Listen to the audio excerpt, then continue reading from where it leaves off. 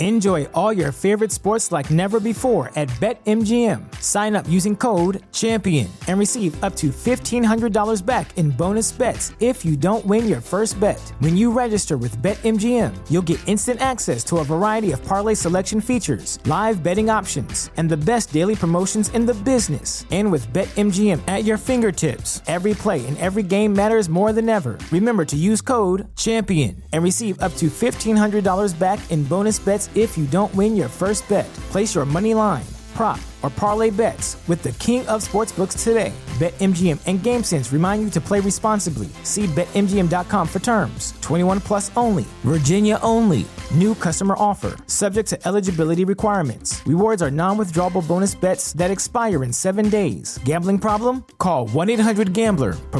Promotional offer not available in Washington, D.C. Say goodbye to your credit card rewards. Greedy corporate mega stores, led by Walmart and Target, are pushing for a law in Congress to take away your hard-earned cash back and travel points to line their pockets. The Durbin-Marshall credit card bill would enact harmful credit card routing mandates that would end credit card rewards as we know it. If you love your credit card rewards, tell your lawmakers, hands off my rewards. Tell them to oppose the Durbin-Marshall credit card bill. TheChairShot.com. Always use your head.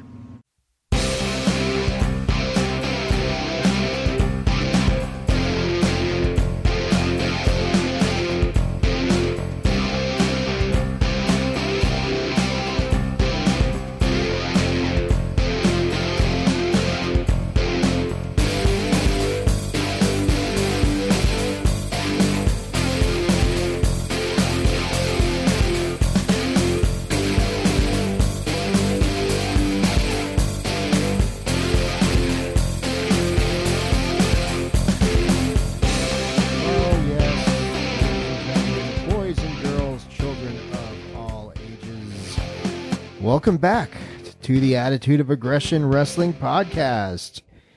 And this episode is episode number 273. Also, it is one of the highlights of the year for the Attitude of Aggression Wrestling Podcast, and just one of my favorite episodes to do every year. It is the 7th annual Swaggy Awards. It is the Attitude of Aggression's annual pro wrestling award show where we cover literally the best of the best of the best in pro wrestling and a little bit of the worst too, here and there. You got to talk some disappointments and some shit like that. But yeah, it is, this is the 7th year that we've done this, and the show is it's always a good time. It's always a great synopsis of the year in pro wrestling. It's, in case you haven't heard it before, 20 categories, my friends, 20 categories. The categories have evolved a bit over the years, changing with the times. Those of us who were around in the early days probably know a couple of categories that aren't here anymore for valid reasons. But, yeah, it's 20 categories that we cover. We go down. It is a kind of a round table discussion sort of thing. Well, let's get into it. So this year's lineup is I went really old school here on episode 273 for this 7th annual Swaggy Awards. It's kind of like a mini version of the TriCast that we used to do back in the day before big pay-per-views. It was always 3 shows that always did these TriCasts, which of course, why we called it a TriCast, go figure, right? It was the Attitude of Aggression, of course, my show. DWI Podcast, usually PC Tunney and DPP. And Kenny Killa of the podcast formerly known as the Sunday Segway Podcast. And anybody who's been listening to this show for any appreciable length of time, or DWI for that matter, will know that Kenny was massively influential on the formative years of this show, of DWI. Kenny he had reached out to us, a long time ago, even probably before the DWI guys got approached about coming on his show. And the Attitude of Aggression's debut on Sunday Segway is one of those seminal moments that you always remember, that I always remember, because it was myself and old Gator, the co-host at the time, sitting in my abandoned apartment at like 2 a.m. to compensate for the time change when I was moving from my apartment to my home. And that's just one you never forget. But ever since then, Kenny, and he retired the Sunday Segway a few years ago, and now he's doing Dadcast with the I forget the full name of it. Kenny talks about it on this episode, but he's doing that. He's got his own business, his own company with the Dadcast, giving advice to fathers worldwide, valuable advice. But every so often, he still likes to talk pro wrestling. And when we got to the subject of the Swaggies this year, and I was talking to PC Tunney about it, and Tunney was like, hey, invite Kenny. And I did. And we recorded it earlier today, and you're going to hear it coming up in just a moment. Unfortunately, a lot of the other guys had to work, couldn't be around. Shout out to a lot of them. DPP couldn't be around. Ray Cash, he couldn't make it. Chris Platt couldn't make it. So it ended up just being a skeleton crew of the OGs of the TriCast with me, with PC Tunney, with Kenny Killa. We covered 20 fantastic categories. It's always interesting going into the Swaggies to see whether there's a unanimous victor, because it's not like we declare a winner based on a majority rule. Everybody gets their own take on it, and we just kind of talk about it. But it's always cool to see if there's any unanimous categories, because there's usually a couple, one or two, but it's very infrequent. I will tell you right now, I will spoil a little teeny bit here. There are only 2 unanimous categories this year. I'm not going to tell you which ones, though. You're going to have to wait and listen to that. But before we get into that, this episode is actually going to also air, the Attitude of Aggression episode 273, the Swaggy Awards, also going to air on the Chairshot Radio Network on thechairshot.com. We're going to put this episode up there as well, because it is usually that good of an episode and such a great kind of summation of everything that's happened in pro wrestling that we want to get it up on the Chairshot as well. We're going to actually go to our first commercial break for the Chairshot before we go to that. But, make sure, of course, you are always checking out everything Chairshot related over at the prowrestlingtees.com/the-chairshot, where you can find all sorts of great t-shirts from all sorts of your favorites, including, of course, my side project that I do with the one and only Patrick O'Dowd, the Bandwagon Nerds, as we run through the Marvel versus DC decathlon that's going on. But make sure you are checking it out. Pro Wrestling Tees /the-chairshot. Get yourself a t-shirt, man. They're very affordable, and there's always a tremendous selection. But what we're going to do here is we are going to go to that first commercial break. And then you will hear, of course, the boys get the legendary Ron Burgundy jazz flute. I know I can not give Kenny the jazz flute. He was very excited to hear that he was going to get it. So he will get that. But we're going to take our first commercial break. The jazz flute will play after the commercials.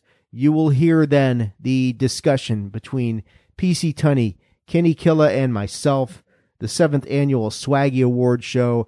And then I'll come back at the end to wrap up this year's amazing event. It was an excellent show. So with that being said, of course, we're going to go to the first commercial. Remember, you are listening to the Attitude of Aggression Wrestling podcast, but on this occasion, it is also a part of the Chairshot Radio Network, a part of thechairshot.com.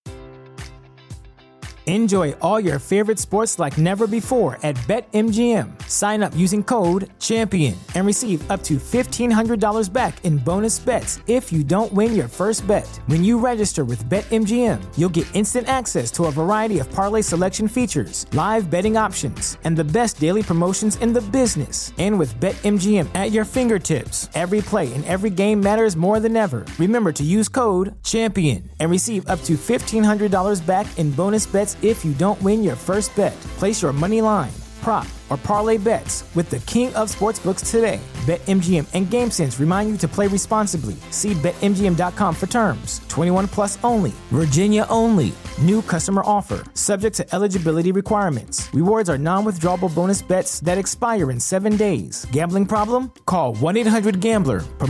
Promotional offer not available in Washington, D.C. This is your boy Kenny Killer telling you to make sure you check out thechairshot.com, bringing you breaking news, interviews, podcasts galore, everything pro wrestling. Make sure you check it out, thechairshot.com.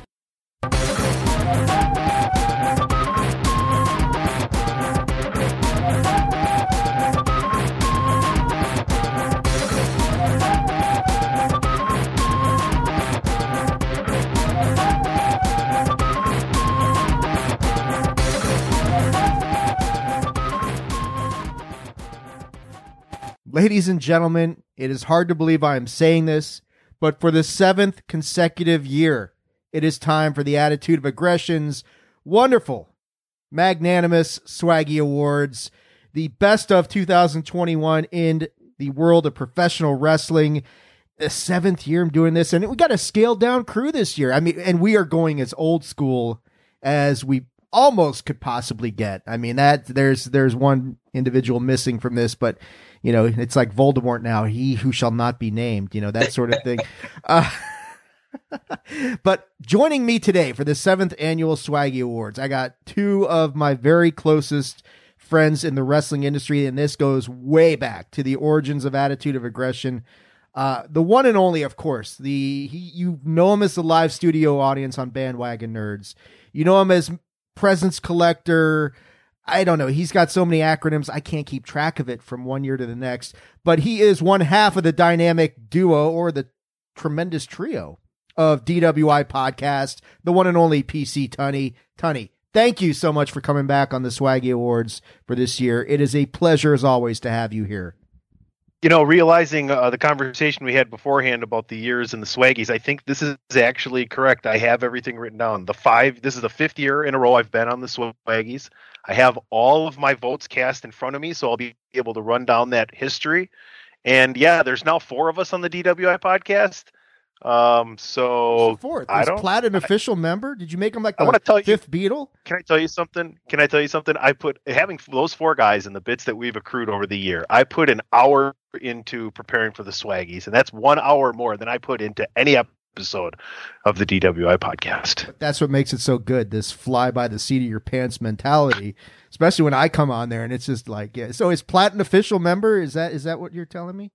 He's back. He was official for a while, and then he was gone, and now he's back, and we have AJ. And Platt being official for anything is a scary thought. But the real star of this show today, because you and I, Tony, yes. we're superfluous. Yeah, let's get to it. Yeah, let's get to the real star. Welcoming back to the Attitude of Aggression for the first time in a very long time, but a guy who was very instrumental in the podcast really gaining any sort of momentum in the early days. The one and only, the former host of the Sunday Segway podcast. God, I still miss saying that. I miss that show. But he's got his own stuff going on. The one and only Kenny Killer. Kenny, thank you so much for coming back to the Swaggies and for coming back. Absolutely.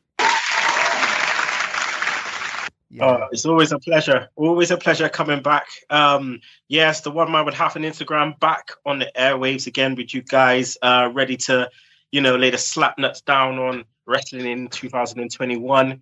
And what better way to do it other than with, my 2 good boys, when it comes to the wrestling industry, definitely, with PC and yourself, Dave. So yeah, thanks for having me back. And I'm just looking forward to, talking about the year, which was 2021 in the wrestling world.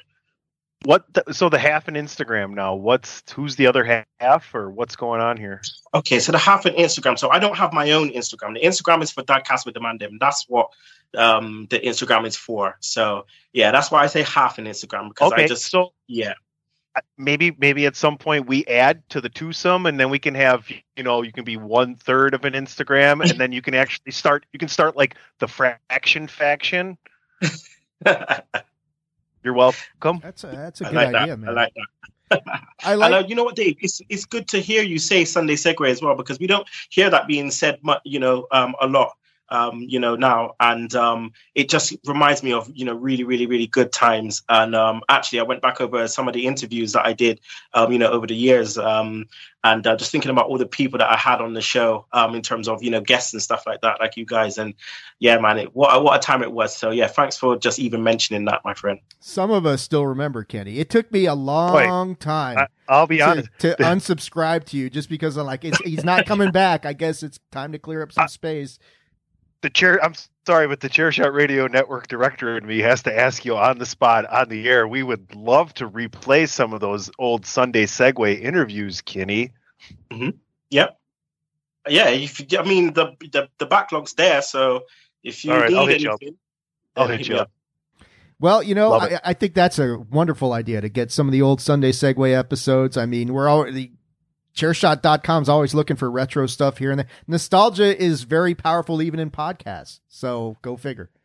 But that's not exactly what we're here to do today. We are here to talk about the best in professional wrestling for 2021. 20 categories. Did switch up one of them this year. Talking to the guys off air, got rid of high spot of the year because just about every freaking match on AEW now is a high spot fest. Not so much WWE, but high spots have become like, trying to pick one out of the entire year of insanity is a little bit difficult. So we've substituted that for storyline of the year, which is something PC suggested last year when we got in the discussion as to rivalry of the year. And Tunney was like, hey, we could also talk storyline of the year because they're not necessarily one and the same. And he's right. So we've done that. Also, guys, I want to make sure you realize that the next to last category should have been male wrestler of the year. I know I left the male part out. I forget that every fucking year, Tunney. You need to remind me of that. But I got it. I figured you guys would figure it out. I will tell you, in pretense, DP had to work, otherwise he would be here. He's been on past ones, AJ and Plaid as well. So, right. And Ray, but it's fun to be old school. So just shouting it out. Ray as well is going through some stuff. Was here last year. He's got stuff going on. So yeah, it is a skeleton crew. But really, when you got the three of us together, who the hell we are? The bloodline. Like we're the bloodline of this damn thing. So damn right. This is like the Navy SEALs or the Army Rangers. You only need three of us. We just go right in stealthily and take care of business. Right. Acknowledge us, bitches. So, Kenny, since you're coming back on the show, we are going to let you have at it. The very first category in the 7th annual Swaggy Awards. Gimmick match of the year. What do you got in this category? And I love that Kenny's here because I know Tunney and I are WWE, AEW centric. Kenny, I know you have a much broader palette as far as wrestling is concerned. So I figure you will bring some international flavor to this as you always do. So what do you got for your gimmick match of the year, man?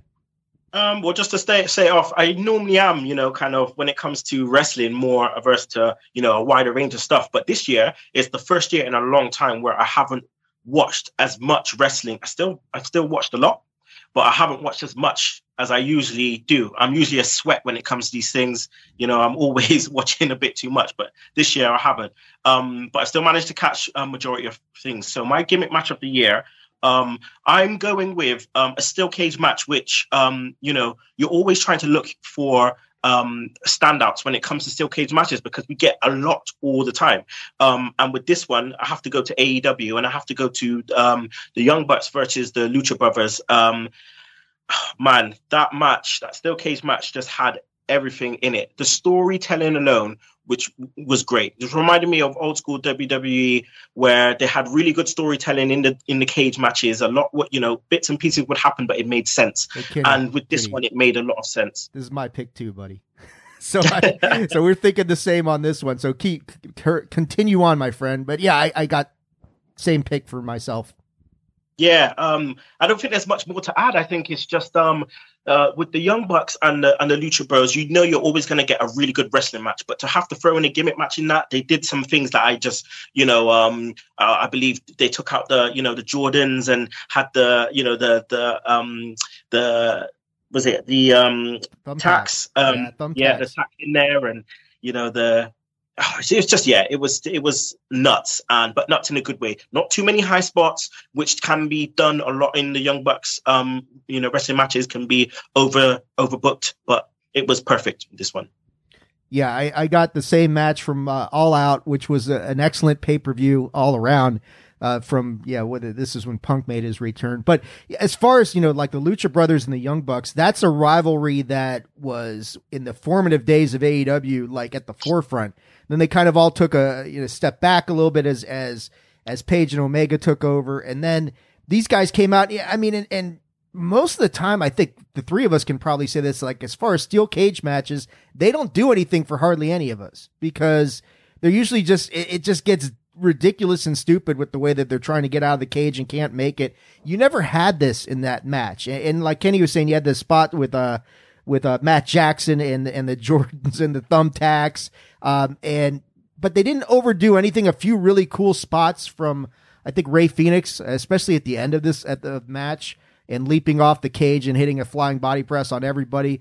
But it wasn't overdone. And there were some really good saves. And yeah, I'm with you, Kenny. This was the best gimmick match as far as that I could recall this year. And as far as tag matches, well, we might have to talk about this a little bit later on as well. So, Tony, Kenny and I we got the same thing. Do we have a unanimous clean sweep right off the bat? No, of course not. Let me just preface everything that we're going to talk about today by saying I watch pretty much nothing but WWE main roster. Like, I don't even really watch NXT anymore. I don't have the time as of the last half of the year, and a lot of it just a big part of my interest is swayed away from other parts of especially this network in sports and entertainment and trying to get that going. We have plenty of wrestling going on and guys that do it much better than I. So my list will mainly be WWE with two exceptions.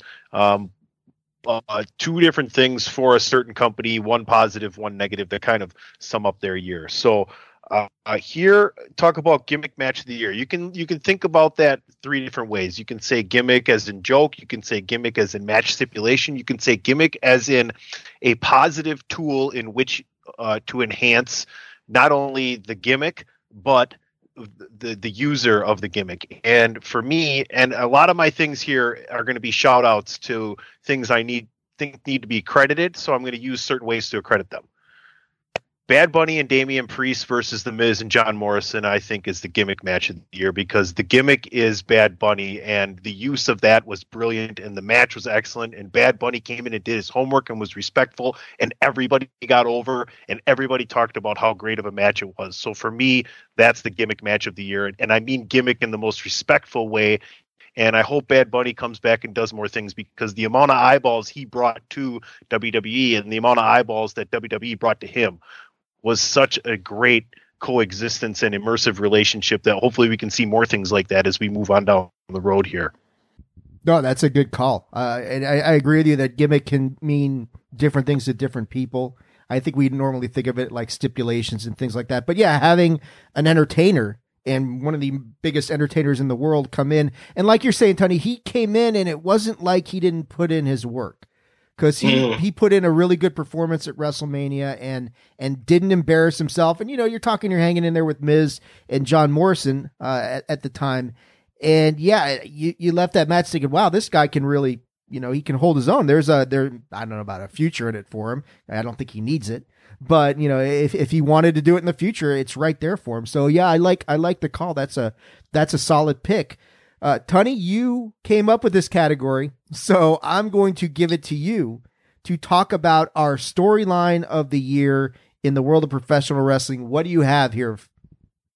Plenty of great storylines as I kind of, put the blinders on and stay within WWE, both on the men's and women's side, right? I think the Bianca and Becky thing, whether Platt likes it or not, was very interesting. You have the story of Doudrop and how she came through with Eva Marie and how she's kind of a player now. You also have some storylines that are outside of really wrestling and are kind of like secondary dirt sheet storylines of all the releases, right? That's kind of a storyline. But I'll stay within the parameters of it, and the obvious one is easily Roman and the evolution of the bloodline. We've kind of just seen what happened with Paul Heyman, and if you move your way backwards, how we kind of had, convinced his cousins to be around him and how he would get everybody to work the way he needed to work, and especially the people in authority with Sonya Deville and Adam Pearce. So Roman's going to be a big part of a lot of people's lists, I would imagine, this year. So we'll just start there. I would easily give the Bloodline storyline of the year. Yeah, and I would have to concur with you that I had it listed as the Tribal Chief's year of dominance. Really was. I have Bloodline / Tribal Chief. Honest to goodness. Yeah, the Roman Reigns. And everything that goes into that storyline. It's not just Roman and the Usos. It's now the Paul Heyman thing, the John Cena thing at SummerSlam, Brock coming back, and now you've got that anticipation heading to all day one that's coming up in just a week or so. Roman has just transcended pro wrestling and is turning into just this mega star of this generation, like Vince always wanted him to be, but we were all kind of skeptical of it for the longest time. But now you really look at what he's doing and just the manner in which he carries himself and everything that he portrays. And I wasn't sure. I know I joked around about it a few times on DWI about what happens if they bring Brock back, and are there's going to be friction between him and Roman and Heyman, and boy, have they done a hell of a job with that story. I still think that something's on the way at day one that we'll see how that all turns out. But yeah, I'm with you, Tony. The whole Tribal Chief, Bloodline, whatever you want to call it, has dominated WWE for the past year and shows no signs of slowing down.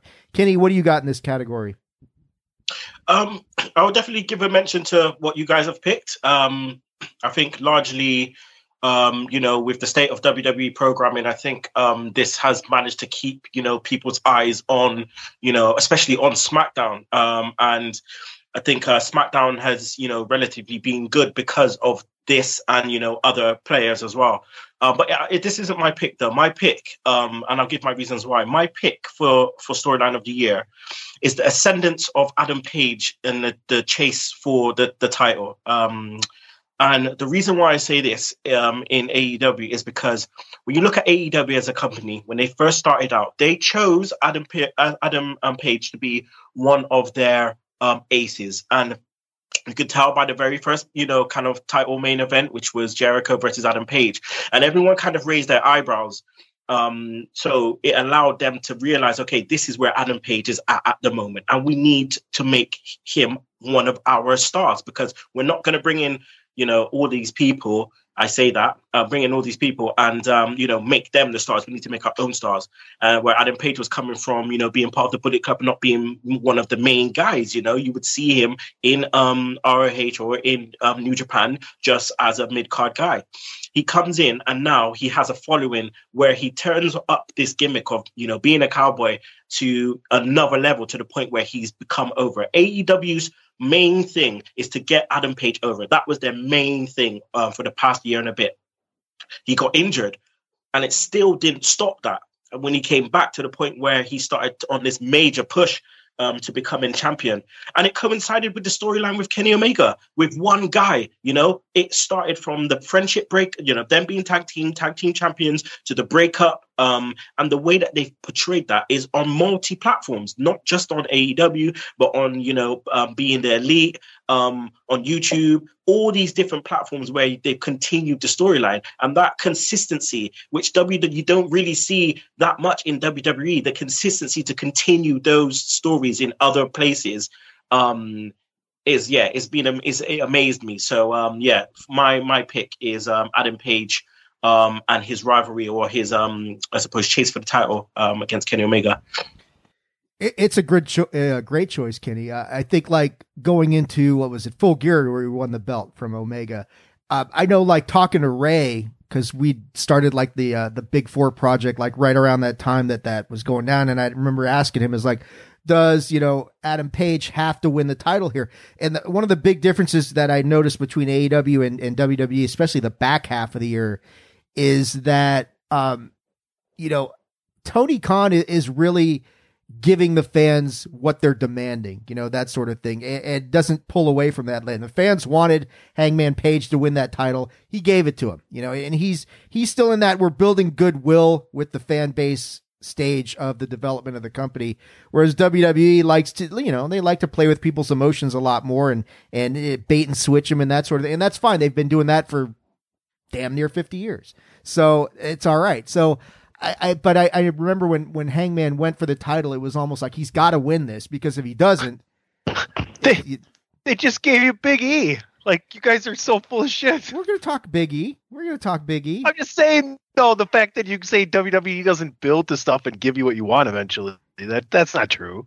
Sometimes they do. Sometimes AEW does, and sometimes they don't either. That's like true. Paige he's my favorite thing about AEW. I'll be honest with you, and I like the call, Kenny. And he's the one guy, honestly, outside of the company of WWE that I would like to actually see on the main roster. To be honest with you, I'm a big fan of his. So love the storyline. I'll just homer for WWE today. I'm sorry. I mean, yeah. Shout out to that statement about getting Paige at WWE. I mean, MJF's the other guy who I look at as. And that could have been a category, guys who should jump from AEW to WWE and would do well. MJF would be right. Yeah, he'd be high up there, but we're not here to talk about that. What we are going to talk about, though, is our turn of the year, which can be a face or a heel turn. And I'll take the lead on this one. And this one is significant to me, because I will give a shout out to Apollo Crews, and I like his heel turn on Big E when he suddenly rediscovered his Nigerian accent. It's like, where's this been for all these years, which is kind of fun. But I did like that, but that's not my my turn of the year. My turn of the year, and it's personal because I was there in Allegiant Stadium when it happened, and it's Becky Lynch's turning heel on Bianca Belair, because, and I mean, you can get into the whole concept that Becky's really a tweener, and, people aren't really booing her, and that's fine and all that stuff. But I thought the fact that she came back to this massive thunderous pop in Allegiant Stadium, got in the ring, acts like she's going to shake Bianca's hand, smacks her in the face, and manhandle slams her and pins her in 26 seconds, and leaves with the SmackDown Women's Championship, to the dismay of many people there that night, was, to me, that was the biggest heel turn that I saw this year. So yeah, I'm giving it to Becky Lynch at SummerSlam 2021. Kenny, what do you got here? What's your biggest turn of the year, man? Just to say, just a mention on what, your pick. Yeah, fully, like, I get that pick with Becky. But for me, when it comes to, making a turn, I suppose it's got to be like a full turn. And although, at that point when she did the turn, you had kind of question marks. It wasn't like, oh shit, she's turned kind of thing. It was like people were booing, but they weren't booing because she's turned. They were booing because of what we were presented. It was a match which was 26 seconds. And it's like, well, not even that. It was, whatever it was. And yes, that was maybe a beginning of something, but it wasn't what was given. And even now people are still like, So I don't see it as like a full turn, but I would have picked something like that, but I think for me, I've gone outside of the box, and that's just because of how this person, I suppose, just for me, just completely changed everything they were doing after leaving WWE. So my turn of the year is Matt Cardona, and the reason it's Matt Cardona is because he left WWE, and everyone thought, this guy is going to be nothing. Like, he's going to be doing absolutely nothing. Where is he going? It doesn't really, you don't really feel like he's going to fit in AEW, maybe Impact. What's he going to do? And instead, he decided to completely change his whole persona, everything. He's going to have to go back to Matt Cardona, his real name. People are going to think, oh, who's Matt Cardona? So he had to make himself larger than life. And what he decided to do, he decided he was going to be calling himself the savior of wrestling. And he went everywhere. He went to everywhere. Impact, AEW, GCW, and ended up becoming the GCW champion as a heel. He walked around wearing a Macho Man Randy Savage cape, wearing king crown, saying he's the savior of wrestling. At GCW, who would have thought Matt Cardona would be in GCW doing all of those crazy matches? And he became literally hated everywhere because of this. What is this guy doing in GCW? He is not that kind of a wrestler. Why is he here? He brought the sports entertainment side of sports entertainment to GCW, and then ended up on obviously AEW and stuff. So I have to pick Matt Cardona for myself. I decided to go a little bit out there. So Matt Cardona. Yeah. Woo, woo, woo. You know it, Kenny. So, I mean, yeah, for the guy formerly known as Zack Ryder to who was so beloved. I mean, a lot of us were at WrestleMania 32 when he won that ladder match and was the Intercontinental Champion, and just the outpouring of emotion for all that sort of stuff. You raised a lot of great points. For him to actually be able to pull this off to the point that he's despised is a true testament to just how underrated he probably was for many, many, many years. And he's just mid-card talent in WWE, and now you get to see what he's doing out there. So yeah, that's a great call. Tunney, what do you got here in your turn of the year, my friend? Kenny's pick could almost be storyline of the year too, or rivalry of the year, because what those guys did on social media was great. It was really fun to follow along with that, and then the surprise of, I believe, who's Ryder's girlfriend? Chelsea. Yeah, Chelsea she's tweeting something about something, and then she was tweeting something about him leaving his toys around or something, and then he shows up at the show. So they kind of were playing everybody as much as they could. Just a little backtrack here, since I have all these previous winners, and I don't want to leave that out for part of the show. Let me just recap the previous gimmick match of the year winners. 2017 for my picks was the Brew City Wrestling local event Halloween Battle Royal, in which the Invisible Man won. Literally, think about it. Literally, the finish was great. The NXT War Games in 2018. 2019, the men's version of War Games, which was also my match of the year. Last year, for me, it was the Best Friends and Santana. So don't say I don't give nothing away to AEW. Was Best Friends and San Antonio Ortiz for the parking lot brawl. Turn of the year, 2018. We didn't have this. This is 2018 and on category. I had Daniel Bryan and Carmella co-winners. A couple heel turns. Bayley in 2019, I think, was the pretty obvious one. Last year, Roman and Jey Uso, I think, was a pretty obvious one. And this year, I myself, I turned face. Pizza Funny was around for a while over the summer, and then we came back to Pizza Tunney, and now I'm more of a heel. I came in third. Second was Otis. Otis is a heel now. Big, huge turn. Everybody in the world was talking about Otis turning heel, right? But number one was definitely, I agree with Dave, Becky Lynch. And shout out to Kenny's pick, which I didn't even think about. Yeah, Kenny. This is why Kenny's here, to keep us honest, Tunney, because we're just such homers for WWE and AEW to a lesser extent. But yeah, honest Tunney. Well, there's a first for everything. We call it first for everything. Right, this is why we have to bring in the cavalry, also known as Kenny Killis. So keep us honest. Oh, he's got another nickname. Yeah, Kenny, you know what? On that front, I think it is only fair to turn this over to you, this category. Promotion, federation, organization, I guess brand of the year. We really don't need to talk about brand so much anymore, since that's kind of gone by the wayside. But, in the past, talking about this was almost, you had to have brand of the year because there was only one real. I mean, you could talk Ring of Honor, Impact, that sort of thing. That's changed a bit now the last couple of years. So what do you have as far as your promotion or organization or federation of the year? So again, I'm going to have to kind of pull this out in like a story kind of way, I suppose, in the fact that everyone knows I'm a predominantly WWE guy. I will always be a predominantly WWE guy. I do venture out a bit and I watch AEW and, New Japan and stuff like that. And I'm still finding it hard to fully jump on board with AEW. I don't watch it all the time every week. And it's just because I am a WWE guy and I find it really difficult to just move. But man, I'm in this game for wrestling, right? And yes, it's good to have, obviously the entertainment side of it, but predominantly I'm about wrestling. And WWE has failed so much this year for myself to the point where I no longer watch Raw. It's just, and I never thought I would say that. I never thought I would say I would stop watching the WWE program. But I stopped watching Raw because the wrestling and the story. Can't you just record it? Can't you just record it? Watch it fast forward? I listen to podcasts and stuff instead just to get my fix. And if I feel if it's good, then I'll watch it. But man, it's just I'll put my mic back up. Poor writing, it's just not consistent enough for me. And so my promotion of the year for me this year is AEW. And it's because of the consistency I get with the wrestling.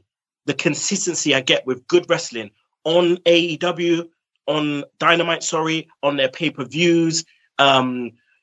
The pay-per-views are a bit different. Pay-per-views you get 4 a year, so it's a little bit different. But on the weekly stuff on Dynamite, in terms of the length of matches, on WWE sometimes you'll get a match which will be 5-6 minutes, and where does it kind of go? Doesn't really go anywhere sometimes. And with AEW, with majority of their matches on Dynamite, it seemed to be a link to something, to go somewhere, to then pick up on somewhere else and something else. And with WWE, it's a lot of stop-start kind of stuff, or stuff that can be rushed sometimes. And they never used to do that. But this year, you can just see a massive failing with writing and certain storylines, which are start, stop, start, stop. And I have to go with AEW. It's been a lack of consistency for me this year with WWE. This year more than any year. So for me, it's AEW. Tony, I know you're not going to probably agree, so I want to hear what you say before I disclose my pick. Bring it, Tony. Totally disagree with what Kenny says.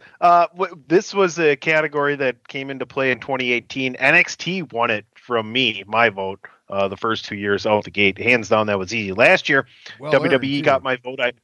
WWE got my vote last year. I believe my reasoning would have been from the production value they provided during the pandemic, which was excellent. So kudos to them last year. This year, SmackDown. SmackDown has the benefit of being a 2-hour show. They have the benefit of the best storyline in WWE, Roman Reigns. They have the benefit of him being probably an award winner down the road in this show more times. The other thing I would say, though, Kenny, is WWE is doing all those things you said they're not, in my opinion. They are having matches on television that are 20 to 30 minutes to start the show with the big stars. The problem is they're producing it like a TV show because they're having breaks in it, right? So they'll give you 7-8 minutes at a time, but at least they're wrestling these matches towards those breaks, right? So while you're not getting that, I still think you're getting the payoffs at the pay-per-views. I went over and looked back at all the pay-per-views from the WWE, right, this year, and there are, we had 11 pay-per-views for the WWE this year. I would say there's easily more than 20 matches rated. I would rate a 7 or higher that happened on a pay-per-view. So that's a lot of really good wrestling. You're getting that in good doses on Raw and SmackDown. You have to watch Raw and SmackDown like Saturday Night Live. Not all the skits are for you. Not all the skits you're going to like, but the ones that are on there, if you just record it and fast forward to what you like, you're going to get something you like, and it's going to be entertaining. I think the wrestling in WWE, I just like the style better. I don't like watching the same set of moves in freaking AEW all the time. I don't like watching the same spots all the time. I don't like the lack of production in AEW right now either, or anything below it. I'm a WWE snob. Maybe it's because I do consider it a soap opera. And I've been on that soap opera train since Raw started, since fucking WrestleMania, whatever. So if you fans from AEW or any other thing, you think you're so hardcore because you're the cool guy looking at this and watching this shit, well, I'm the guy who's put in the work. So I'm the fucking cool guy. Right now, I'm a bad guy. So maybe I will be heel turn of the year. I don't know. Don't forget, you're talking to a WWE guy. You know this. You're talking to a WWE guy, a hardcore WWE guy. Kenny, if you stop listening to me, I'm gonna yell at that fucking cloud. Okay, I'm just gonna yell. Well, Tony knows how I feel about WWE. I mean, most of what we've talked about for damn near 7 years has predominantly been WWE. But in this category for organization, promotion, brand, federation of the year, I got to go with Kenny for AEW. And I'm going to take it outside of the wrestling and just look at what they've accomplished this year. Getting CM Punk back after a 7-year absence, with people chanting his name for 7 years, is one thing. And I understand there's concerns and there's complaints that you got in all this talent and you don't know what the hell to do with them. Still, I give it to Impact over AEW this year. I don't know about that, but I look at how AEW has bolstered their roster and gone from just kind of like it was just Kenny and Cody and Paige and the Bucks and a couple other guys. Okay, I had Lucha Brothers and that. When you talk about you're adding to your roster in 1 year, and yeah, they were the benefactor of a lot of stupid shit that WWE did. But when you talk about they got CM Punk out of retirement, they get Bryan Danielson, they get Adam Cole. Now you got Undisputed Era reforming in AEW. they got FTR last year. They keep acquiring assets that at least give them options as far as the roster. And I look at what they've done as far as bolstering their roster, and whether they can use them all properly or not remains to be seen. But now they've got options, whereas in year 1 and 2, it was kind of limited, that sort of thing. So I look at what they've done, what everything Kenny says about inside the ring. Yeah, I don't like the fact that they give away these mega matches on Dynamite every single week. It's kind of like, and I understand you only have 4 pay-per-views, and really what you're doing is supplementing those with these mega events in between them. But when I look at what AEW has done as far as bringing in talent and creating an alternative where guys want to go, to the point that whatever WWE is doing with their roster and why they're doing it, we're not 100% sure of. But this does give people an alternative, a place to go, and not everybody's heading there. And, Tony can't sign everybody because that'd be kind of stupid. But when I look at their roster combined with the events that they've put on, and their pay-per-views have been largely very good this year, it's, that sort of thing. I got to go with AEW as well. WWE, I like SmackDown a lot. I tend to echo Kenny's sentiments as far as Raw, although it has been getting better lately. NXT damn near got my disappointment of the year, just because to see what that has turned into. 2.0. And it's not that it's bad. It's just not the black and gold. And we're going to talk about that in a little bit. But yeah, other than SmackDown and the pay-per-views, you remove that. And I tend to agree with Kenny. WWE's got some problems and some gaps and some things that I staunchly disagree with that have taken place. And AEW, I don't feel as disconnected from right now. That's not to say that they're my preference, but when I'm looking at this objectively, I got to give it to them this year. I know I gave it to them last year too, but that's okay.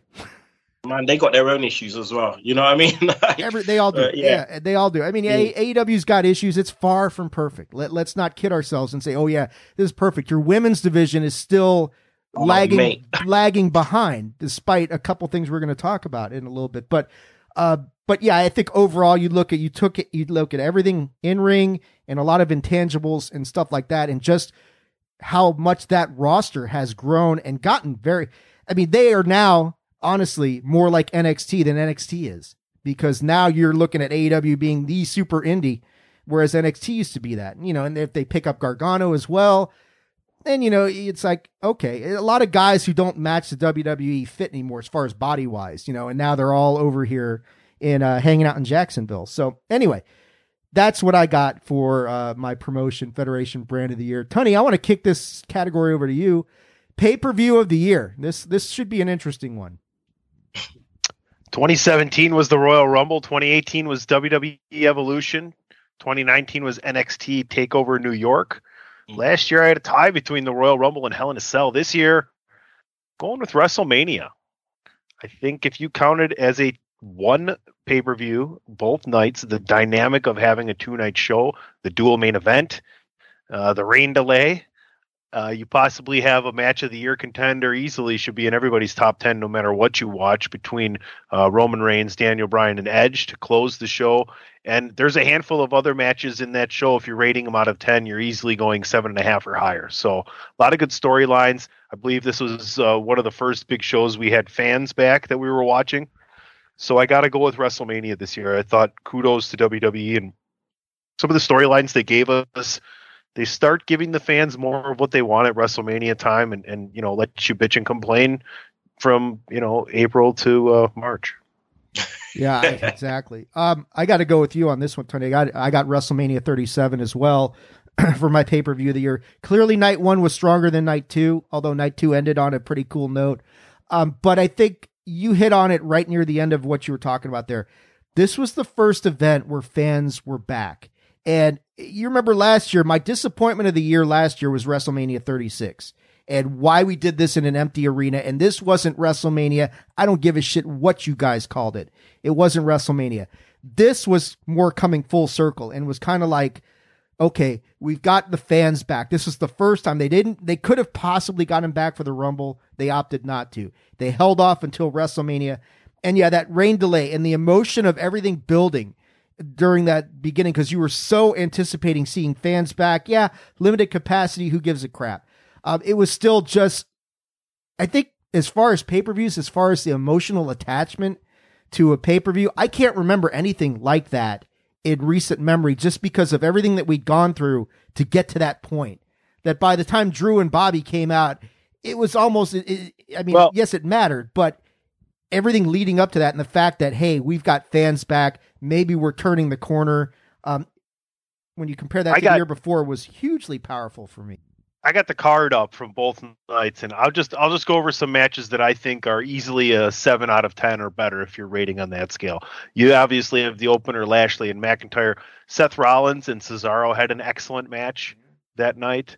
Bad Bunny, Damian Priest, that's Miz and Morrison on that one. Bianca Belair and Sasha Banks closed that match. And then the second night, which is said to be less of a show than the other one. Granted, it started off not great with Orton and Alexa Bliss, and then the women's tag match. But you have Kevin Owens and Sami Zayn.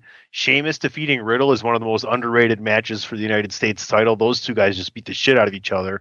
Apollo Crews with the big win over Big E to get the title. Rhea Ripley actually put in a good women's match and defeated Asuka for the title. And then the match we mentioned before, the triple threat. But I just wanted to add to those points that those are the matches that you easily want to watch for a second time. Sure. Yeah. I mean, as far as wrestling goes, it doesn't have to take a backseat to anybody. Kenny, what do you got here? Clean sweep, or are you going outside the box again, my friend? It would have normally been Wrestle Kingdom. It would have normally been Wrestle Kingdom, because Wrestle Kingdom every year is just like, geez, yeah, it's just amazing every year. But I think they took a hit this year on injuries and people not being able to fly over and things like that. They took a hit, so the quality of the show wasn't as good as previous years. I think honorable mention has to go to Full Gear, AEW's last pay-per-view. That was an amazing pay-per-view. There was some matches weren't great, but majority of the matches were good. It's one of their best pay-per-views ever. But for me, I have put down Mania Night 1. But if we're classing it as one pay-per-view, then it's WrestleMania as a whole. But Night 1, man, massively surprised with Bad Bunny. And I think as well, because the night before, if I remember, the night before was that when Pat McAfee WrestleMania SmackDown. There was that not the night before. Sorry, the NXT on that night, was that when Pat McAfee? That was earlier in the week. That was like Wednesday or Thursday. Yeah, and I'm watching this guy against Adam Cole, and I'm like, okay, if this is what this guy is doing on NXT. Every year NXT, that WrestleMania just kicks it out of the park, and I just think, what are the main card going to do? And then Bad Bunny comes out, and I'm like, I had to just stand up and clap, because I'm just thinking, this guy has come from nowhere and he's put the work in. He has put the work in to give us a really, really good match. Again, Drew and Lashley, but Sasha and Bianca, man, that could have brought a tear to my eye when Belair come out and she was wearing that lovely poncho and the Black Lives Matter on the just everything about it just was just a spectacle. And having the fans back, it got you excited. That was one of the biggest things for WWE being able to announce beforehand, yes, there's going to be fans there, and just got you pumped, ready for WrestleMania, and I enjoyed every minute of it. Can I take us into the next category, Dave? Because it's really related to what we're just talking about. Or do you want to sum this up first and let me? No, I mean, when you've got it's rare that these categories are unanimous, as we all know that it's generally doesn't work that way. So, when you have a unanimous winner for pay-per-view of the year, that's really all you got to say about it. Yeah, WrestleMania 37 was a tremendous accomplishment on many different physical and emotional levels. So a couple times during the conversation here, I thought we were going to get to a certain point, and I tried intentionally to steer the conversation back away from it. But it's the rain delay, and it's the promos that were given during the rain delay. In culmination of that entire rain delay and what they did, and that WrestleMania rain delay and those promos are my promos of the year. Yeah, that's a good call, and I like that. And I hadn't thought about that. To have those guys adjust on the fly like they did. Seth Rollins, I think Drew McIntyre, Kevin Owens, Samoa Joe, and Michael Cole were kind of doing the, back and forth. I might be missing something. I was going to go back and watch it, but I had to finish a game of Madden. I did an hour of work though, Dave. I did an hour of work at least. I appreciate that. I am on holiday for Kenny. Kenny's here. I speak British. I'm on holiday right now. Yeah. Vacation, guys. I'm on vacation. I tell you though, they those guys made that situation with the fans who were there and the anticipation worldwide at a fever pitch, and then to have to pull back and say, "Oh shit." What else? And it almost like I remember feeling like, God, this thing is just cursed. It's just not going to happen. And we got all this excitement and then for those guys to bridge that gap until they could appear, that's a great call. I got to go with CM Punk's promo on Rampage when he returned after 7 years and talked about everything and talked about nothing all at the same time. Didn't get too specific as to anything he talked about on the podcast, but explained in his own words why he came to AEW, why he wanted to be a air quoting wrestler again, and why where he left wasn't so much of that. I mean, he took some very not so subtle digs at WWE, basically saying that he started wrestling here and now he came back to it years later and just like, let's disregard the entirety of my tenure in WWE. And it's like, dude, the part that bugs me is like, if you had never been there, you would not be where you are today. So don't downsell what you got out of working for that company, and nobody would give a shit about you but for the drama of your departure. Still, as far as looking at promos, I look at what he did under really what had to be very difficult circumstances. You're in your hometown. People have been anticipating this moment for 7 years. You come out there, you control your emotions as well as he did, and then talk about everything that he talked about for a good 10 minutes and basically say, I'm back, Darby Allin, I want you at All Out. Everything that he did in that promo under really, I think those were very difficult circumstances for anybody because you could tell that wasn't scripted. And I just think I look at all the promos across the year and I look at what he did on that night, and I got to give it to CM Punk for that promo on Rampage. Kenny? Yeah, solid shout, man. Also, Tony, yeah, really good shout because I forgot about that completely until you started talking about it. And yeah, Kevin Owens owned that bit, man. You just saw how much of a professional he is. Like he just took the ball, just like put me on, and yeah, just went with it. I would have said CM Punk as well, but I've decided to give a shout out and shed some light on a guy who I don't think gets the kudos he deserves because he's been underrated for a long time, and now he's got the platform to really showcase what he can do, especially on the mic. But my shout out goes to Eddie Kingston. And it goes to Eddie Kingston, especially recently on his feud with CM Punk, and his feud with Moxley, but mostly on CM Punk. Because when I first started watching Eddie Kingston in ROH, I always knew he was amazing on the mic. And then I decided to venture out and watch some more organizations, and I started watching MLW, where he was on, along with Tom Lawler and along with Jacob Fatu and all these other guys. And his faction that he had, he was the lead, and he was running the mic like it wasn't nothing. He was going for it every time, and anytime he talks, it just captivates me because the way he talks like it's not scripted. He talks like someone's not writing something for him. He's like he can just do it just off the bat, and it comes from the heart. And I think every time he manages to be in a specific storyline, which goes on historical elements of his career with certain people, he manages to bring it out even more. And I think the promos, especially with Punk, have been amazing. So, but overall, it's Eddie Kingston, man. Just on the stick this year, it's just been on fire. Yeah, talk about a guy who kind of came out of nowhere. Indie Darling, who, you really weren't sure whether he was going to be able to get that point across on a bigger stage such as AEW. And he really, stuff he's done with Punk. Who did he feuded with somebody else well before Omega? Listen, not Omega. Anything's possible. Anything's possible in the land of Marco Stunt. Okay, that's well, Yeah, I think we'll just leave it there. So good choices all around for promo of the year. Tunney with the WrestleMania rain delays, me with Punk, Kenny with Eddie Kingston. I'm going to take the lead on this one because I already kind of alluded to it. Biggest disappointment of the year. Yeah, honorable mention is what's happened to NXT. And I'm not saying, I don't want anybody to jump down my fucking throat and say that, oh, well, you know, you saying NXT sucks? No, I'm not saying it sucks. And Braun Breaker is what's up, Tony?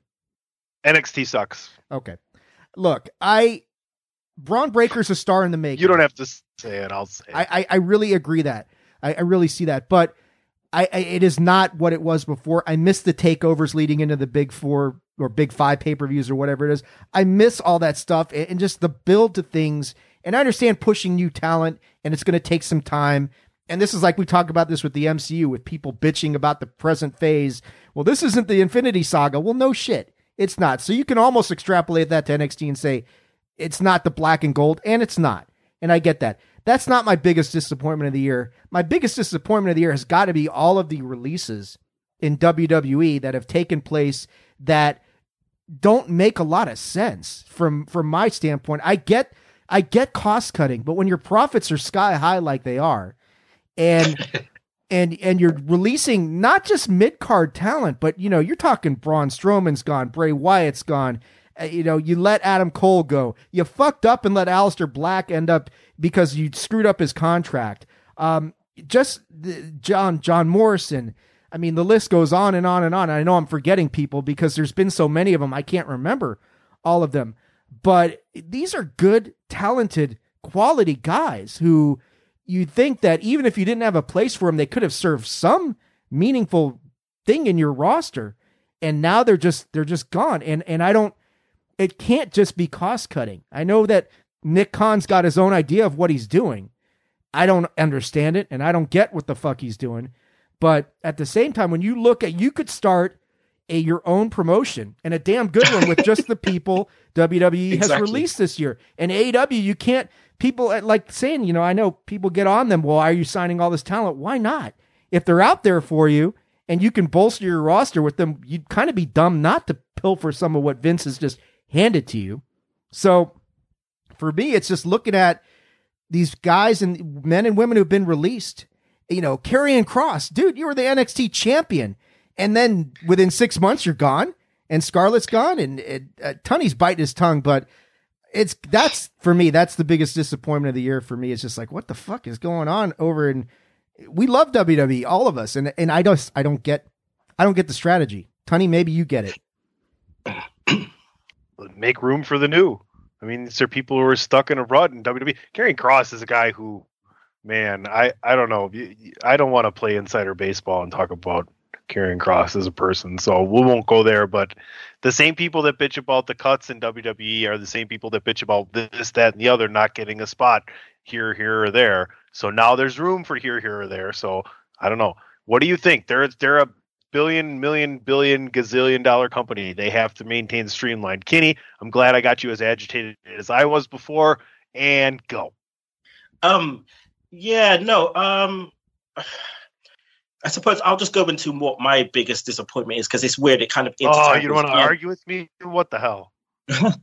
But I just got to give a honorable mention to AEW and signing everyone, because my biggest bugbear with them right now is you have 5 hours, if that, 4 hours. No one's watching Dark, no one's watching Elevation. You have 4 hours, and you have all of these people. Where are they going? Where are they going? Someone said to me the other day, Ty Conti, she's now on thing. She's getting, ascending, and she's getting better. No, she's exactly where she was in NXT. Like, she's exactly where she was. She's not on TV every week. The only difference is she's not at the PC getting the work done. Like, they have no PC, so she's not getting that kind of work done. So one of my biggest gripes with them is that part, is signing everyone. Just hold tight on that, because there's people that still need to get over who are your people, like, Adam Page and your Darby Allin, your Jungle Boys. Those need to be your focus. The other guys are already over. They will continue to be over. Just similar like you, Dave, is NXT the change. Now I completely understand. I'm an original OG Black and Gold. I'm actually an original FCW guy, so this is why I get what they're trying to do. You know, they want to stop obviously all the indie guys coming in and have more kind of people who don't have any experience whatsoever, so they can mold them into the WWE way. So in fact, NXT 2.0 is just FCW.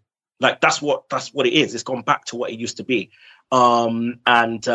Yeah, so I get it. I still watch NXT because I'm a bit of a sweat. Like I like to see people develop. So I want to see who's coming in. I want to see who's gone through the tryouts and stuff like that, and see them develop so that they come on the main roster. And roster. War Games was a solid event. I hated the women's War Games match, but the men's was great. The men's was great, yeah. And this is the thing, like, they're not messing around now. These guys are coming in, they're learning the trade, they're getting put on TV, bam. Can you sink or swim? Are you ready? No, you're not ready. Bye. And that's what's going to happen. Now, my biggest disappointment kind of coincides with your biggest disappointment. My biggest disappointment is WWE programming, especially Raw. That is my biggest disappointment. Do you know how hard it was for me to stop watching Raw? Like, that hurt me. Like, that actually hurt me. I've been a guy that's been watching wrestling since 1989, right? And to actually stop watching WWE, that really, really hurt me. And it coincides with your biggest disappointment. All of these releases, okay, I get you want to make the new and blah, blah, blah. WWE has failed, okay, to look at the consistency that has happened in NXT with some of these guys, okay, and their storylines and their personas and so on and so on, which were over to a certain demographic of people, to talk to other writers, because there's two different writing teams, to talk to them, to get these guys up, and up on the main roster and, continue to do what they were doing down there. Some people have, and I've made it, some people haven't and gone. But when they have actually brought up some people and started to release some people, it just makes you think, well, what is the point? I mean, you look at clear example, right? Clear example. You look at Hit Row. Hit Row, okay. Ashanti the Adonis, again, he is a guy who was some experience, minor experience. Same with AJ Francis. Obviously, we know Swerve, he's done his thing. They put them on NXT, and they were, as soon as they came out, I was hooked. That was it. That was my thing. Okay, B-Fab, she is straight developmental, like straight coming from an athletic background. Let's put them on TV. Let's bring them up to SmackDown. You bring them up to SmackDown without the person who actually helps to bring it together. That difference with B-Fab, she gets released. Now Hit Row are not really on TV. You don't really see them on TV. It's happened time and time again. They've put up these people, and then all of a sudden they've been on TV once and they're released.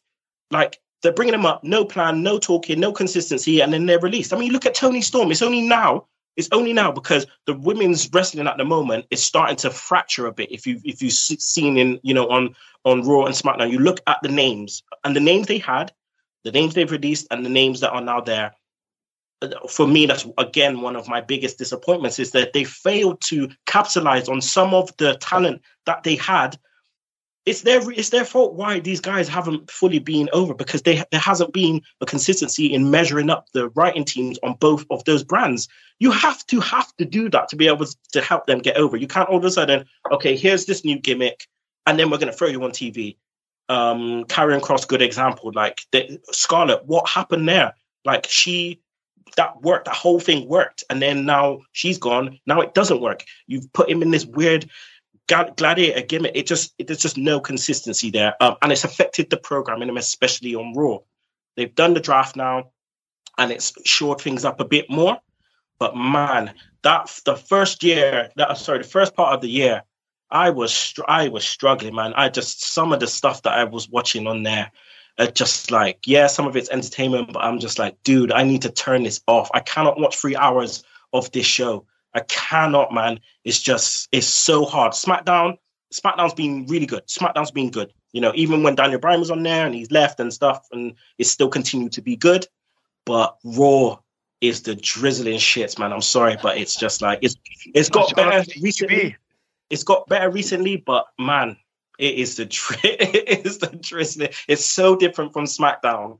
it's unbelievable. Like, sorry, I have to go on a bit of a rant there, but I just had to put it into context. I think Tony and I would agree with you on a lot of fronts about Raw and their quality. They are improving, but they are getting better slowly but surely. Tony, I don't know. What was your disappointment of the year? I don't know if you really gave us your answer. You just kind of batted around a few things. Yeah, well, 205 Live was my disappointment of the year in 2017. The brand split in 2018. AEW's women's division in 2019. AEW was my disappointment of the year last year. This year, my disappointment is AEW with CM Punk, Daniel Bryan, and Adam Cole. Not just the fact that they're in AEW and getting wasted away in stupid fucking storylines, because God bless your souls, wrestling internet community. If Adam Cole shows up in a Ghostbusters outfit on Halloween in WWE, you're going to bitch the fuck until Twitter blows up. But he does it in AEW, and everybody's like, oh my God, he's so fucking cute. All right, that's Not great. me. Well, I'm just saying. Here's the deal. What's the biggest mistake WCW and Eric Bischoff made? They waited too long to give Bret Hart the title. He should have been brought in and put into the title picture and given the title right away. What's the biggest mistake they made with CM Punk and Daniel Bryan? They did not insert them and give them the title right away. And my problem is okay, think about people like me that watch wrestling and watch a lot of wrestling, and I'm a big CM Punk fan, big Daniel Bryan fan. I already don't care about them in AEW to the point where I won't even tune back in to watch them win the title. Now, if they would have done it right away, maybe they could have hooked me in with the better storyline. There's ways to argue that back and forth. I'm just telling you personally, that's my biggest disappointment. And you can look at history to say maybe that's a really big mistake that AEW just made, because the ratings haven't gone up. You've gotten all these people. And your only thing you've proved is that Vince McMahon is better with all these people than you are at making money. Period. End of story.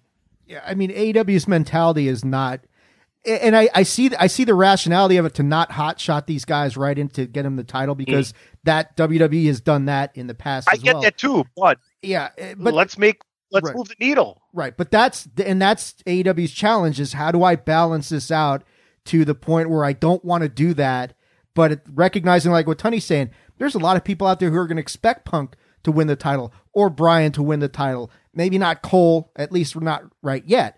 But yeah, Punk and Bryan are the two guys you look at and say, yeah, when do they at least get him some opportunity to get a title? I mean, well, I take that back. Bryan's got that, and we're going to see what happens with him and Hangman down the line. But anyway, I mean, you raise a good point. I think that's something that we'll have to wait and see what time will tell the story. And then we'll come back here 5 years from now and say, God damn, Tunney was right. Or man, Tunney was just way out to lunch on that damn thing. So, go ahead, Kenny. No, I was just going to say, no, I get what Tunney's saying. I definitely get what Tunney's saying. I think what I've said it previously, like one of my issues with AEW is that, like, or one of the things they should be focusing on is building up guys, because I don't want them to do what TNA did, where they built up their own guys, and then all of a sudden you just had all these people that were over elsewhere come in, and then it just took over everything, and then you kind of just forgot about the others. And that's what I don't want to happen. I want them to secure the bag by making sure that they build their own guys, your Jungle Boys, your Darby Allins. Darby Allin is mad over, and you build those guys up to a level so that your mid card is strong, and then when they come up, they become, when Kenny Omega came in and he weren't positioned as a champion straight away, I actually liked that. Some of the storylines he did, I didn't like, but I liked that he didn't go in straight away, because I felt that your other guys needed the thing, and you needed maybe, your Jericho's experienced guy to help carry that through to, because you want to be able to trust someone to help carry other people through. Again, I don't watch. It's funny. Look what they did with Moxley. AEW with Moxley, they did the same thing. Like, I don't watch AEW for Punk at all, because for me, he's done nothing since he's been there. He's gone there and he's come back and he talks on the mic a lot, and his work in the ring hasn't been great. Like, so I'm not there for that. I'm there for Daniel Bryan, because I know when he's in the ring with these guys, I want to see I don't want to see Punk in the ring with, that's not a dream match for me. I don't want it because he's not the same. I want to see Daniel Bryan with these guys. That's what I want to see because Daniel Bryan is at his peak, doing what he does best. That's what I want to see. I also want to see new guys. I get fun out of seeing new guys being pushed, different guys. You know, I know about Punk. You know, I know about DB. I know about, you know, all these other guys. I want to see new guys come through. Well, you know, I think since we're talking Punk, and I know he might get some consideration here, who's your pick for comeback wrestler of the year, Kenny? My pick for comeback of the year is Edge. Even though Edge came back last year in the Rumble, more of a one shot. I think this year in terms of the, you know, comeback and his ring work, whilst he come back and his mic work, the storylines he's been involved in, I just feel for me, Edge, and man, every time that pyro hits, it don't matter where it is. Anytime that pyro hits, I'm just like a blubbering little girl, man. Like I love that, man. That's my, you know, Edge was after HBK. Edge was my guy, you know. So yeah, for me, it's got to be Edge. The reason why I didn't pick CM Punk is because he hasn't done much. Like he's come back, he's talked a lot, he's had a couple matches. Matches haven't been great. That's it. Yeah, see, my comeback wrestler of the year is CM Punk. Although listening to you make some good points. But you know, is that really his fault, or is that the way, like Tony's saying, the way he's being booked? Because I look at what he does against Eddie Kingston, and I look at what he did against Darby Allin. You can see the talent is still there, that he hasn't missed a beat. And as far as promo skills, Punk is still probably, arguably, the best in the world as far as that is concerned. But the fact is, guy was away for 7 years, comes back, really hasn't missed a beat as far as his in-ring stuff. And I understand we don't have a full canvas to look at what he can do because he hasn't been put in there. Yeah, I want to see him against Daniel or against Kenny Omega or Hangman or something like that. On the other hand, I do like the fact that Punk came back and he didn't demand, I want to be inserted into the main event, which, you know, a lot of people say that's why he didn't, you know, because he was pissed off about what happened with not being the main event at 28, stuff with The Undertaker at 29.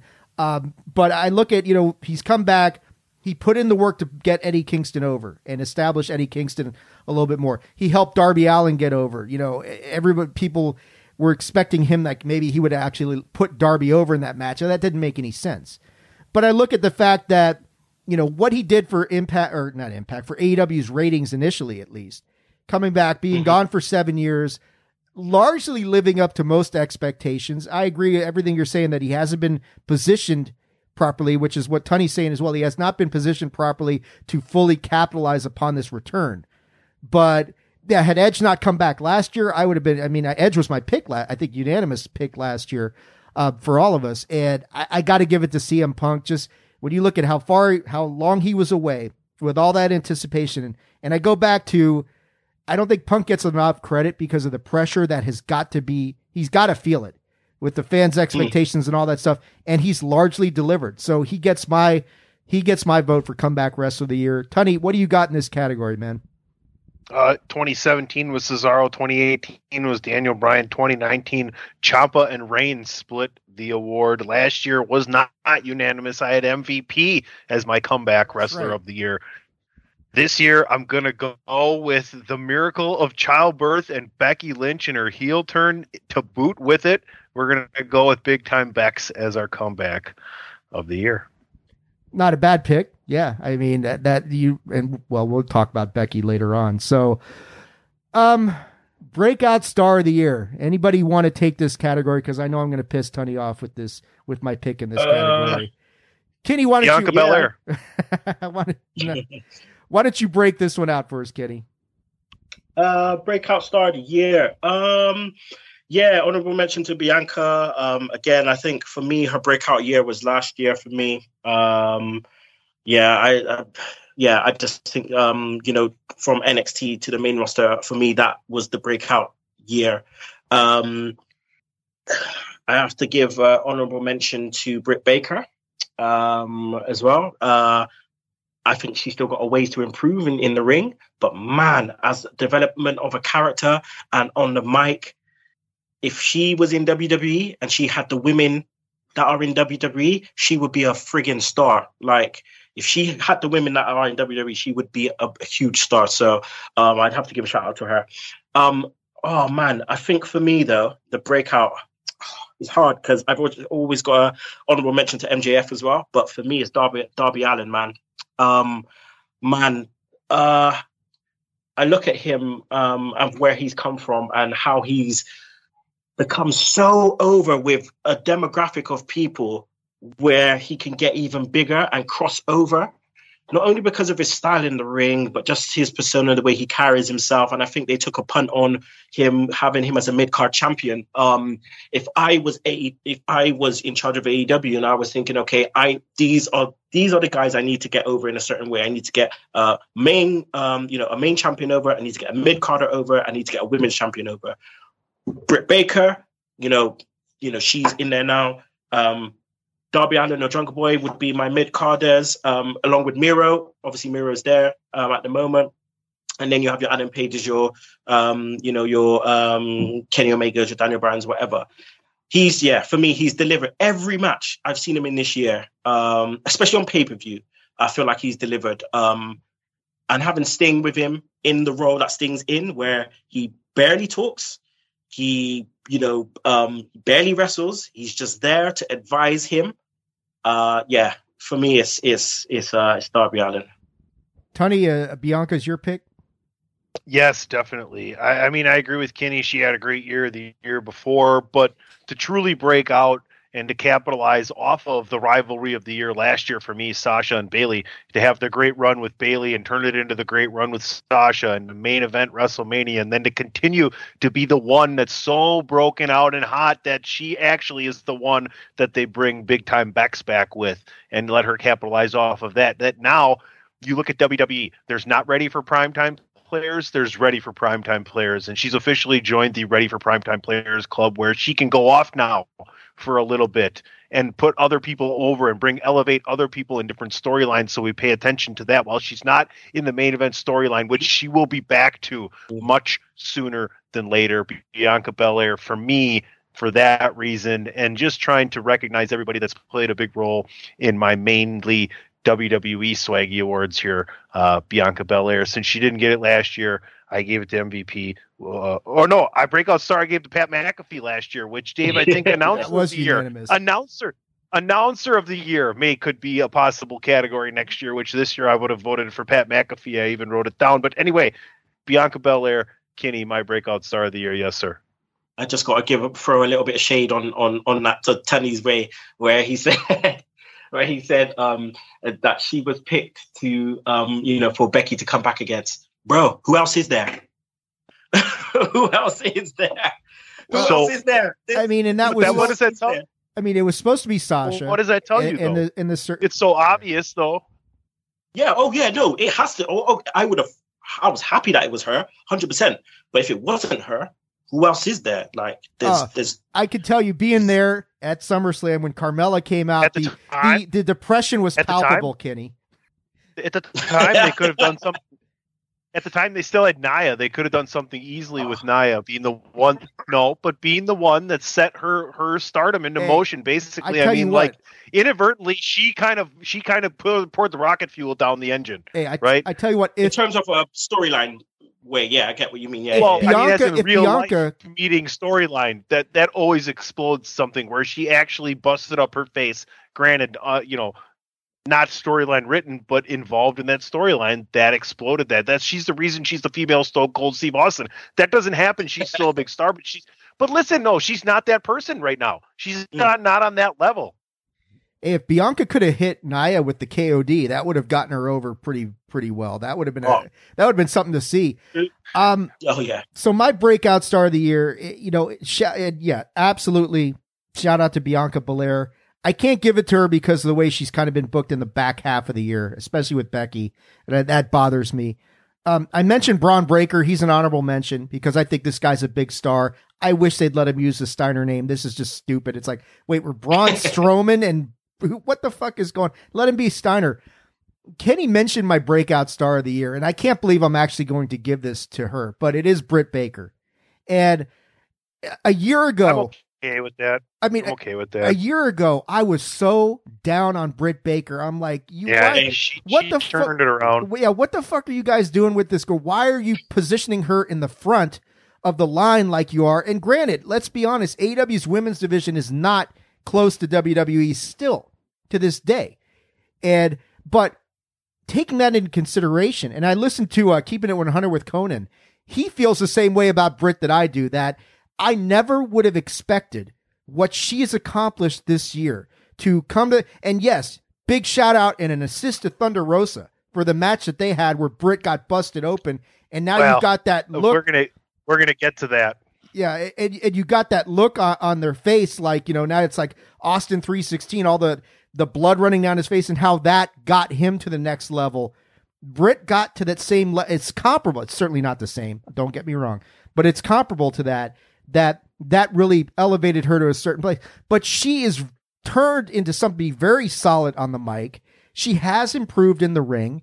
She's not Charlotte. She's not Sasha. She's not Bianca. She's not Becky. She's probably not even Bayley or any of that stuff. But she has improved dramatically in the ring. Listen, she's fucking. Yeah, I mean, that counts for something, and Tony Schiavone wishes he was there. But no. Listen. I'm gonna ask you a serious question. I want you to give me a serious answer, right? And all joking aside, from all the joking we do we stick around long enough for Britt Baker if she's not dating and with legitimately Adam Cole? Like we're so boo-erific her and what she started with, and it's not even close. It's not even close. And now, granted, that's just a part of who she is. She's a great person. Adam Cole's a great person. They are attracted to each other. They're hardworking. And Britt Baker came around, and now she's kind of getting less green and green as she goes along. But we do not stick around for the amount of time, not even a tenth of the amount of time we did for Britt Baker and the stink show that she was to begin with, if it not for Adam Cole being her boyfriend, her significant other. And I'm not trying to take anything away from women's wrestling or from Britt Baker at all, because I'm about to praise her shortly. Yeah, sorry, I have to disagree, man. For myself, anyway, the fact that she's with Adam Cole, it's never even come in my mind when I'm watching it. Like when I've watched her, it's never because they're on different shows. Like I just don't put the two together, even though I know they're together. But I've never done that. Like I was like Dave. I did not like her whatsoever. I was like, what is this woman doing on my TV? Like, what is she? How is she the champion? Like, how is she where she was? And fair enough, man. I got to give her kudos. Like, she's gone back and she's worked just like when Charlotte did when she was in NXT, and you were like, wait a minute, what? And then all of a sudden she's worked. And Dave, just to take a bit from you, like, no, she's not Charlotte. She's not, Bayley. She's got to a spot where she doesn't have to be. She's got to a point now where she is Britt Baker, and people got to put some, I was one of them, and I'm gonna have to say people got to start putting some respect on her name, because she has put the time and effort in, not only on the mic but in the ring, to be where she is now. Whenever she has a promo, I look forward to it, because I just know it's gonna be gold. It's gonna be absolute fire. And the way that she interacts with Tony Schiavone, having that that straight man and stuff, wicked. It's wicked. And I mean, yeah, you got to. I mean, I think, like Kenny, you mentioned earlier, if she had better pieces to work with, I think it would elevate her game. But yeah, Ty Conti, who's fine, but we saw what she could do at NXT, and it really hasn't changed that much. Shida, we've seen everything Shida can do. Some of the other gals who are there, but yeah, I just look at and the fact that the whole DMD gimmick has really gotten over to the point, like in Pittsburgh, in her hometown, where she's cheered massively. It's like, she's not a face. You guys know that, but it doesn't matter. Just for the fact that she really came out of nowhere this year. And she was an afterthought. The whole Adam Cole thing. Yeah, it was in the back of my mind. I don't think it influenced me to stick around with her any longer last year, because I was just like, why is she bothering me with her presence on the TV screen when there's other stuff? I mean, she's doing nothing. She's not great in the ring. Her promos are okay. It's almost like she was the golden child of the women's division of AEW and hadn't earned it. And this year she earned it in the ring. She earned it on the mic. I don't think anybody has changed my opinion of them more radically in 1 year than Britt Baker did this year. That's why I got to give her this category. Let's go to the last of the first half of the Swaggy Awards. I'm going to give this over to PC Tunney first to talk about this one. Rivalry of the Year, Feud of the Year, whatever you want to call it. What do you have in this category, Mr. Presents Collector? Former breakout star winners, Pat McAfee, Keith Lee, Ronda Rousey, Jason Jordan. Shout out to Jason Jordan. Former rivalry winners, I already mentioned Sasha and Bayley last year. The year before, the Raw vs. SmackDown vs. NXT Survivor Series. The year before that, the big Becky and Charlotte rivalry. And the year before that was the year of the Usos versus the New Day. This year, I'm going to give a shout out to a rivalry you may not remember happening this year. It's a rivalry that's been going on for a long time. And it's a shout out to two guys that are actually the most valuable to WWE and not WWE guys. And it's been proven because a lot of people were wrong. And it's the Kevin Owens versus Sami Zayn rivalry that was early in the year that went through SummerSlam and a little bit, or WrestleMania into the summer. These guys are always gold when they get together, and WWE knows it. And that's why they're not in AEW. They're not free agents. They are re-signed. And if you get the storylines and the screen time and the money from WWE that you get when you're Kevin Owens and Sami Zayn, why would you go anywhere else? And Sammy has been Kevin Owens, money. What he's doing. Sammy's been money with Brock Kevin Lesnar. Owens. Yes, Kevin Owens, what he's doing right now for the storyline he's in with that title. And then, yes, Brock Lesnar and Sami Zayn was freaking gold. And I've multiple times, if you go back and you go on and run down my Twitter, there's just random thank you Sami Zayn tweets, period. So is that your rivalry of the year? Kevin versus Sammy? Yes, sir. All right. I'll go next. I think it's a cop out to go and say AEW versus WWE. That's too easy, and I don't really know if that's really a rivalry per se. That's like yet. Packers Bears. It's probably a little closer than that. Maybe not money wise, but anyway, come on, Packers and Bears. Jeez, where's Mr. O'Dowd? Let's get him on the phone so he can talk about that with us. But for me, the rivalry of the year is Seth Rollins versus Edge. This was my favorite rivalry of the year. 3 great matches, lots of emotion, lots of fun storytelling. I love Seth going to Edge's house. And dude, you left the front door open. I know you live in the middle of bumfuck nowhere, but you got to lock your door. I love that segment where he goes in Edge's front room, kicks his feet up, has some fruit. Their matches between each other, 3. It's hard to pull off 3 different matches, but yet they did, and they made them all look good, with Edge winning the first one at SummerSlam, Seth coming back and stomping him out, and just Seth playing up the whole emotional angle about where he dabbled with the whole thing. Does he actually have a conscience? No, he really didn't. But you kind of got into the point where you thought, well, maybe he does. And then Edge, of course, winning the blow-off at Hell in a Cell in a tremendous match. I think where was it? It wasn't at the Hell in a Cell pay-per-view, but what's that? Crown Jewel. Yeah, but it was a Hell in a Cell match at Crown Jewel. Yeah, and shout out to Crown Jewel as something I really thought about as pay-per-view of the year. Talk about something coming out of nowhere and going into the past and looking at the shit show that Crown Jewel has been in the past. And it was awesome this year. But I think as far as emotion and storytelling and driving a narrative and just having 2 guys who can really bring it in the year, and the whole, you're nothing but Edge light and Seth trying to get around that. Seth Rollins versus Edge is the rivalry of the year for me. Kenny, what do you got here, man? So for myself, I want to give a shout out to Kenny Omega versus Adam Page, but my pick is Kyle O'Reilly against Adam Cole. I think they had a series of matches, this year, which were really good. The storylines was good, the promos were good, the back and forth was good. I really, really enjoyed it. So that's my rivalry of the year. Dude, I would have gone with you on that, but for that last match, and that ruined it. That ruined it for me, and I was like, "What the fuck are we doing here?"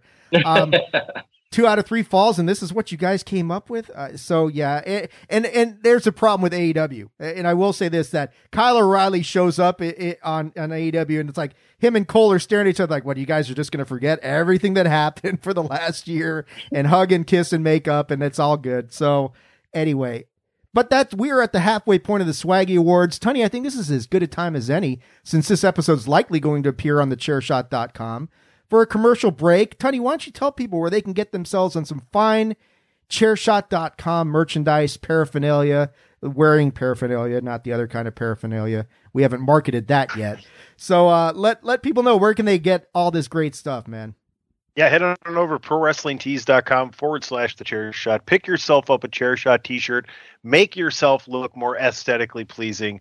And, it makes a great gift as well. That's prowrestlingtees.com/thechairshot. We'll be right back with the 7th edition of the Swaggy Awards right here. You're listening to, I'm not sure how to kick this one out. We're just going to play a commercial. It's going to be on the Chairshot Radio Network. Yeah, exactly. We'll be right back. Promotional consideration paid for by the following. Hey folks, PC Tony here. Thanks to our new partnership with Angry Lemonade, you can save 10% on physical products and digital commissions using the promo code ChairShot. Head to angrylemonade.net to check out their amazing catalog of products and services. Use the promo code ChairShot to save 10%. That's angrylemonade.net. TheChairShot.com. Always use your head. And we're back for night 2 of the swag. It feels like night 2 at the. Maybe we'll even get Kenny to do a promo here at the end of the show. Oh, that would be worth the price of admission. He appears on all of our stuff every week on Bandwagon Nerds. You didn't know you're on Bandwagon Nerds every week, did you? That's Kenny? what I meant. Oh man! So let's kick off this back half, and we're going to start off the second 10 that we're going to talk about with Moment of the Year. I want to give Kenny the forum, the spotlight to talk about what was your moment of the year in professional wrestling in 2021. Right here, right now, being able to podcast with myself. Tony, me. Kenny's. It's unanimous. Clearly, Kenny's moment of the year. I mean, good for him. Not a lot of people get to do a show like this with you and I, Dave. That's true. Exactly. Except a few people every week, but hey.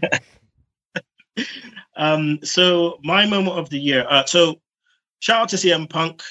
That return was nuts. The crowd was nuts. The promo was nuts. Everything about it was just like, woo. But my moment of the year was Sasha versus Bianca Belair. And just the spectacle of it and what it meant, 2 black women in the main event. Just what kind of took my breath a bit was when Bianca came out and what she wore. Oh man, it just the whole the Egyptian get up, the necklace, the rope, like everything about it was just like, yeah, Black Lives Matter. Like it just everything about it just meant a lot. It just meant a lot. And just the standing ovation they got when they were both standing in that ring and you can see the emotion. And I think the way it culminated in the rise of, Bianca Belair and the fact that, what WWE has failed to do over a number of years, which is still one of my biggest gripes with them, is, raising new stars and making new stars. They've gone through the motion with her, Royal Rumble to main event WrestleMania to win the title. Like that's what you do. She had this massive build from NXT to the main roster and kept it going. So yeah, that was my moment for me. Sasha versus Bianca. Great choice, man. Great choice. Tony, what do you got in this illustrious category? Well, it's been a category we've done for a long time. Roman coming out and saying this is my yard now in 2017. The announcement of leukemia in 2018. For me in 2019 was Natty versus Lacey at Crown Jewel, which was the first time women had ever wrestled in that area of the world. Last year was Roman returning at SummerSlam, in which you called it, Dave. I did. Thank you.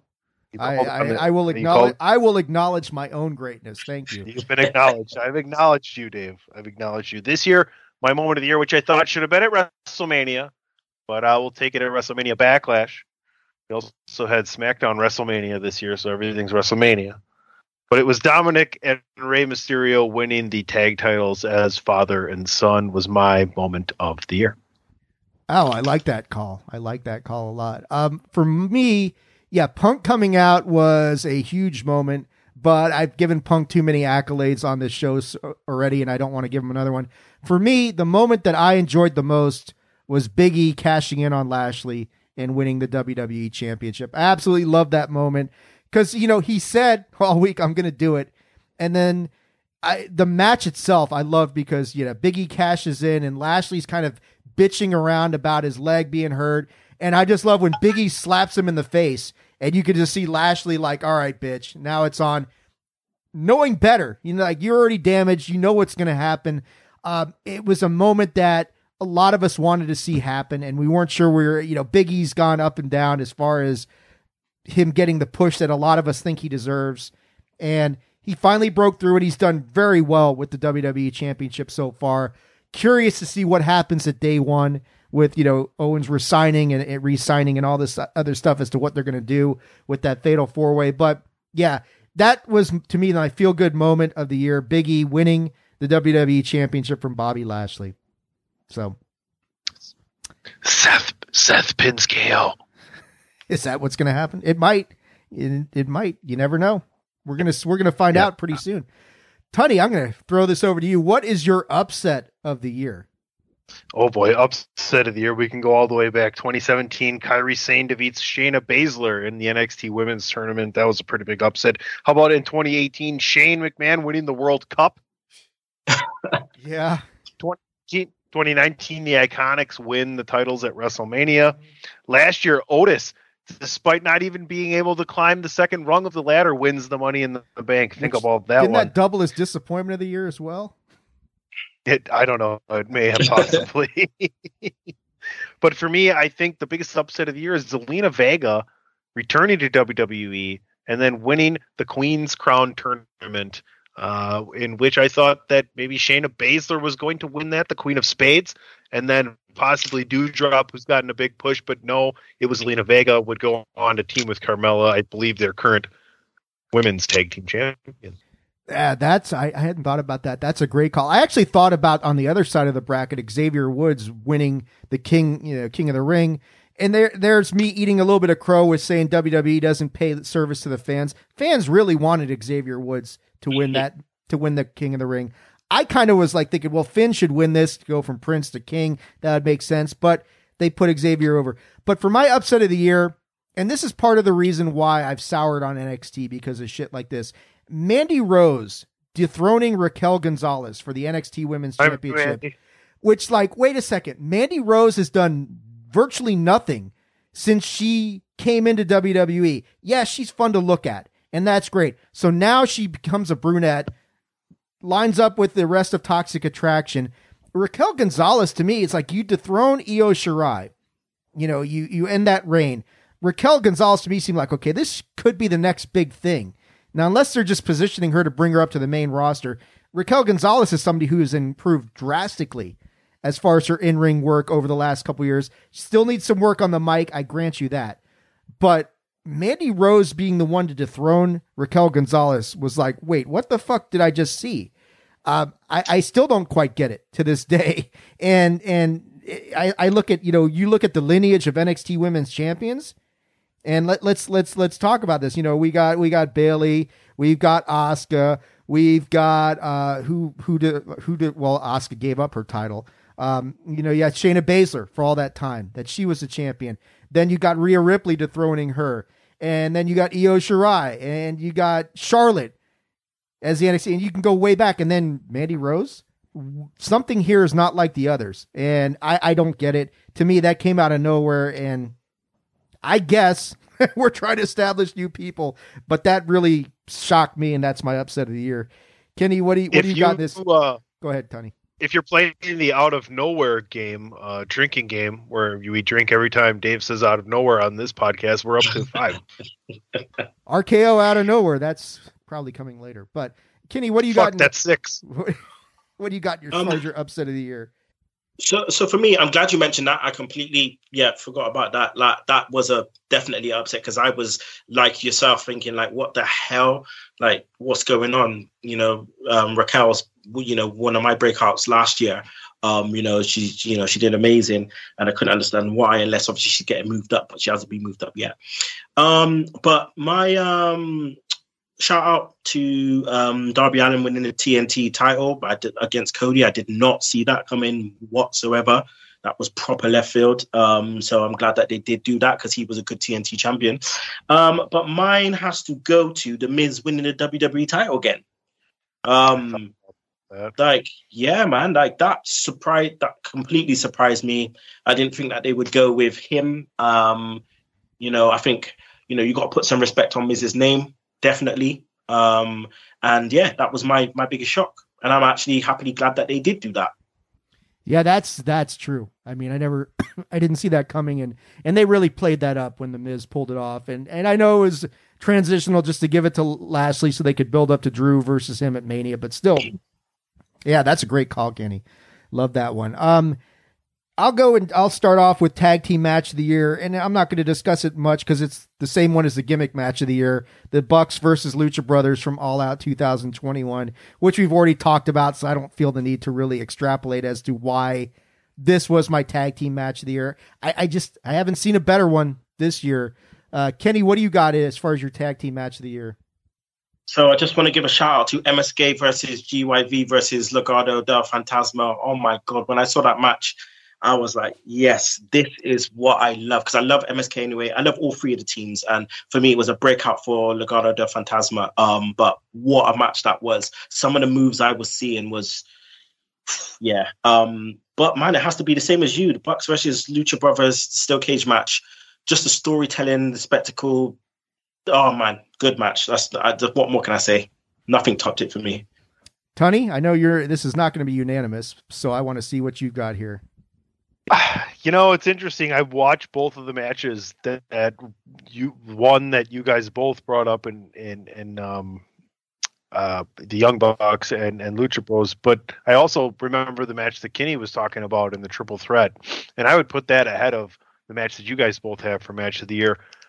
I just stuck in my lane here, and to be honest with you, it was really disappointing as far as if you want to go ahead and run it back by pay-per-view and big event shows. I'm sure there was some really good tag matches that were on Raw or SmackDown. I'm sure there was some good stuff that happened in NXT, and probably some of the best tag matches took place in places we're not even covering right now. But unfortunately, I wrote down AJ and Omos versus the Viking Raiders at Money in the Bank.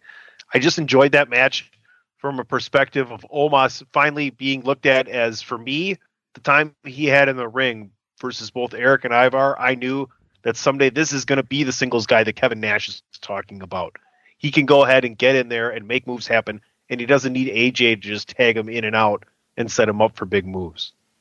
Omos is somebody I'm very curious about to see what they're, can he be the guy who can maybe step forward and challenge Roman later on down the line? I mean, as far as somebody credible who could beat him physically, okay, but I think we're definitely headed towards AJ versus Omos at WrestleMania, and that'll be the final test because we've already teased it, and that's a clear storyline tonight.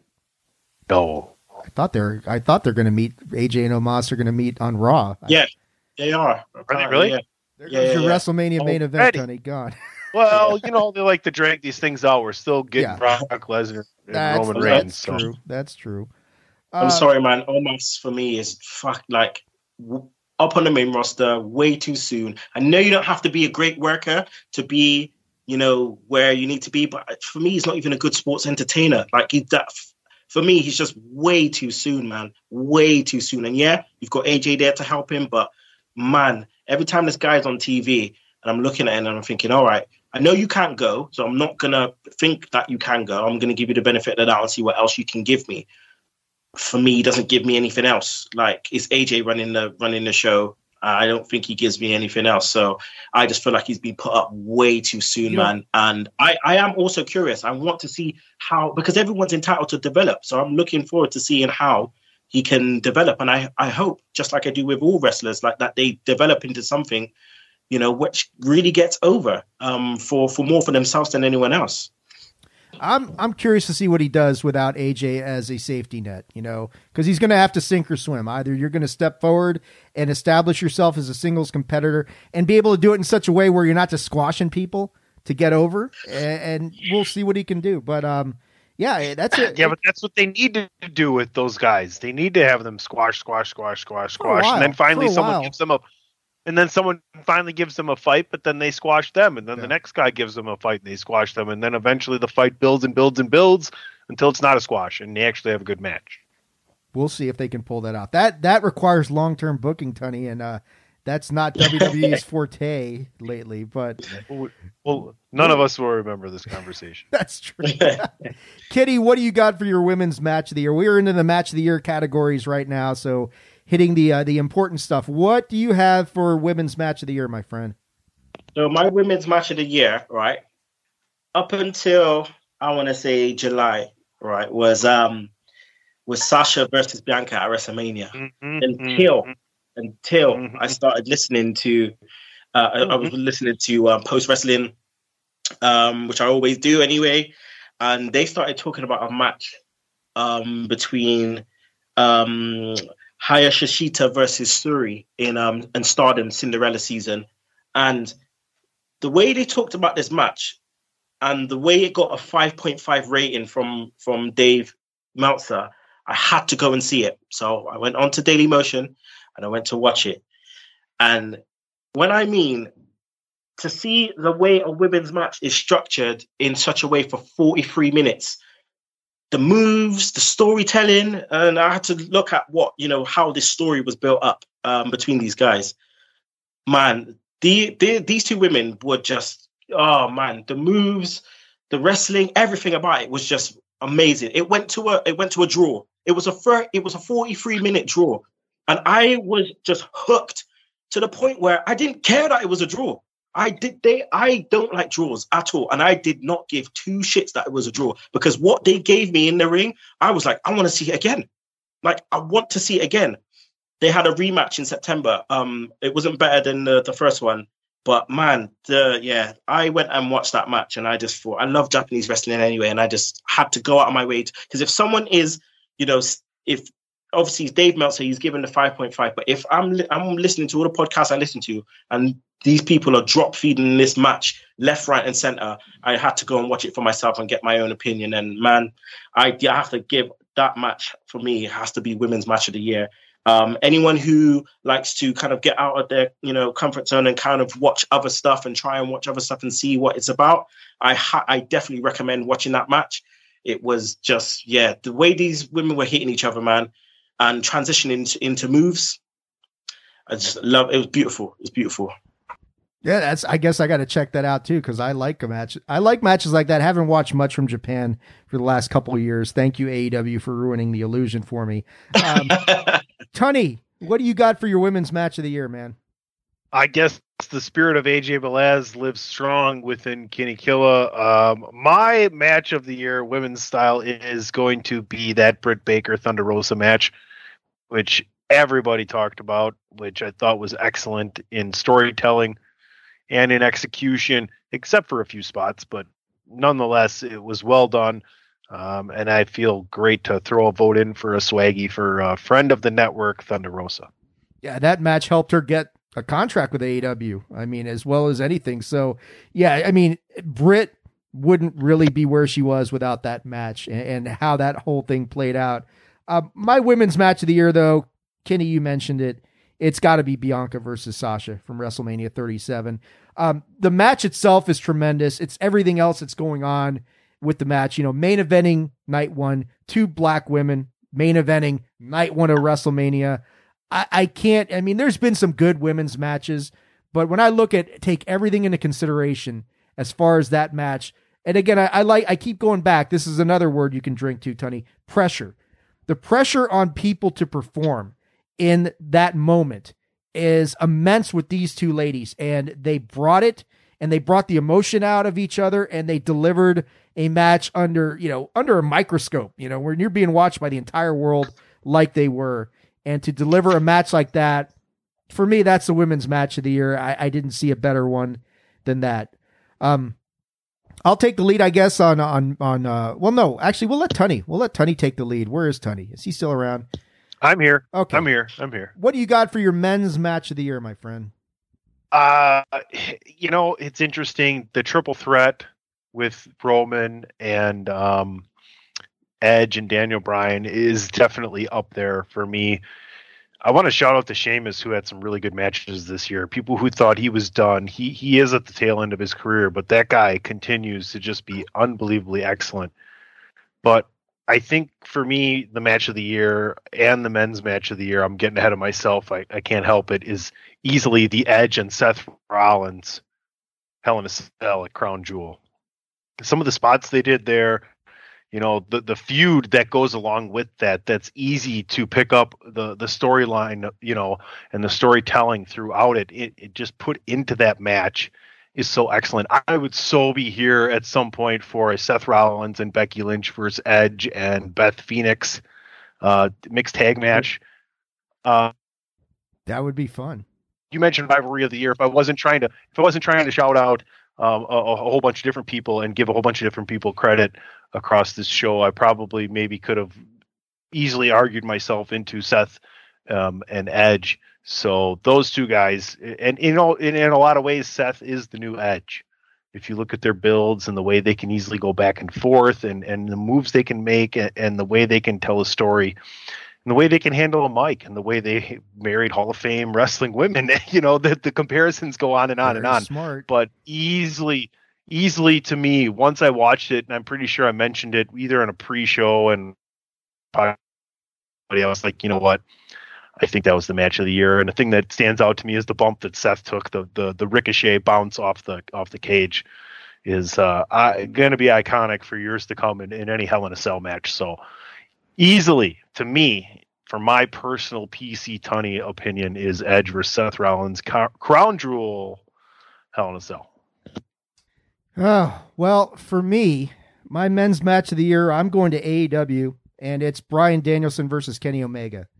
So I love this match. I mean, and what is it? It was on Dynamite. I forget which one it was. It was the one from Arthur Ashe Stadium. I forget what the hell they called it. Something. I don't remember what the hell it was called. They had, they have all these crazy names for the special Dynamites, but I know it was from there. It was Bryan Danielson, Daniel Bryan, whatever you want to call him. His first match in AEW was, I think, this match against Kenny Omega that goes to a 30-minute draw. The fans were going crazy before these guys ever even locked up. And they just delivered a 30-minute classic. One that, and Kenny Omega definitely was not at 100% because of all the injuries that he was dealing with. But I just absolutely love this match. Thought it was the best thing I saw from the men's side. Back and forth. Great technical stuff from both guys. Excellent storytelling. Crowd is so into it. I can't wait to see them run it back again at some point in the future. But for me, that was the best men's match I saw this year. Kenny, what do you got in this category, man? Okay, for me, for me, I'm not even gonna mess around. It's Ilya Dragunov versus Walter 2. That's my match of the year. Nice pick. Man. Nice. That match. Nice. Like, just even talking about it hurts my chest. Just even talking about it, like. I sat there with some of my boys watching this match, and I just thought these two have beaten each other. And Walter has held the title for how long? And you had the first match, and it just the continuation of the story. Ilya knowing that he could, feeling that he can beat him. The promos was great. Ilya was, he came the week before in NXT and gave a really good promo. And I just everything about that match, I was just hooked. The ferocity of the way they were hitting each other, the finish. Oh yeah, man! And I was so happy that he actually won and that he was given the credit that he deserved, because I think he is so underrated from a persona standpoint, for how he carries himself, his promos, being a European as well. Like, yeah, I just think that he got his props that night, and he continues to get them. And I feel like he can do a job on the main roster. 100%. He would be what Cesaro was in ROH if Cesaro came to WWE earlier in his career. But not discounting Cesaro. Cesaro is still amazing, but I just think early Cesaro, if he came to WWE earlier, he would be what Ilya Dragunov is currently at this moment in time. And I feel that if Ilya Dragunov went to the main event now, he would massively help that division. He can talk, he can wrestle. But yeah, Ilya Dragunov against Walter 2. As a culmination for a title reign, what a match. You know what I mean? Because I think we all pretty much knew coming into that, right? Like this is going to be the one. It has to be. It has to be. Yeah. And I mean, as far as title reigns go, in major titles, like, and you can include other federations and promotions, but major storyline titles in the last 10 years, Walter's reign with that belt is top 10. Yeah, you look at the matches that he had. I mean, Dragunov versus Walter 1 I know that was a pick for overall match of the year and men's match last year for, I think, me and Ray. I didn't like the second one as much, but it did have fans at least. So there was that element of it. The first, I think that's what the first one carried more weight with me, is because of what the story they were able to tell in an empty arena was just mind numbing. But yeah, that's a great call, Kenny. It was one that was high on my list as well. I'll lead off overall match of the year because it's not any different than my women's match of the year. Bianca versus Sasha is my overall match of the year for 2021 for many of the same reasons I already said earlier, just because the story that's told, the historical significance of the moment, the major societal impact that match had. Both women doing great job, talking about the match through all sorts of media outlets, and just the service that they paid to the industry in that match, and just kind of, how that match really took Bianca to the next level. Sasha didn't really need it so much. Bianca did.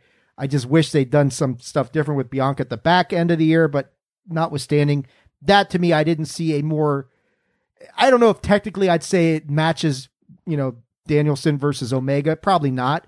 But I think when you take everything into consideration, all the factors, and that's what I look for as an overall category, is not just in ring, then I got to give it to Bianca and Sasha for my overall match of the year. Kenny, what do you got in this category? My overall match of the year, I've got to give it to Bucks and Lucha Bros, man. Like, that match did something to me.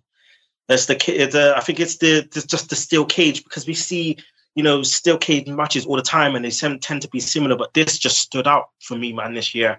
The performances by both teams, the ending, and the ending of the rivalry between them two as well.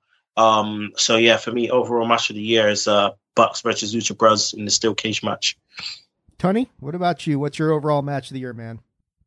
Yeah, I said it before, as Rollins and Edge in that Hell in a Cell at Crown Jewel. I just thought that was the ultimate culmination of that rivalry, and they delivered inside of the ring. Huge, with one of the top, at least 10, in my mind, 5 spots inside Hell in a Cell with that ricochet into the table. So that's what I got. That was sweet. Yeah, that's a good call. All right, guys, we are into the home stretch, the final 4 categories. We're getting into Wrestler of the Year, the real super important ones. Kenny, you're going to kick us off again, my friend. Female Wrestler of the Year. Who do you got? Oh, boy. Here we go. Okay. These are the big ones, baby.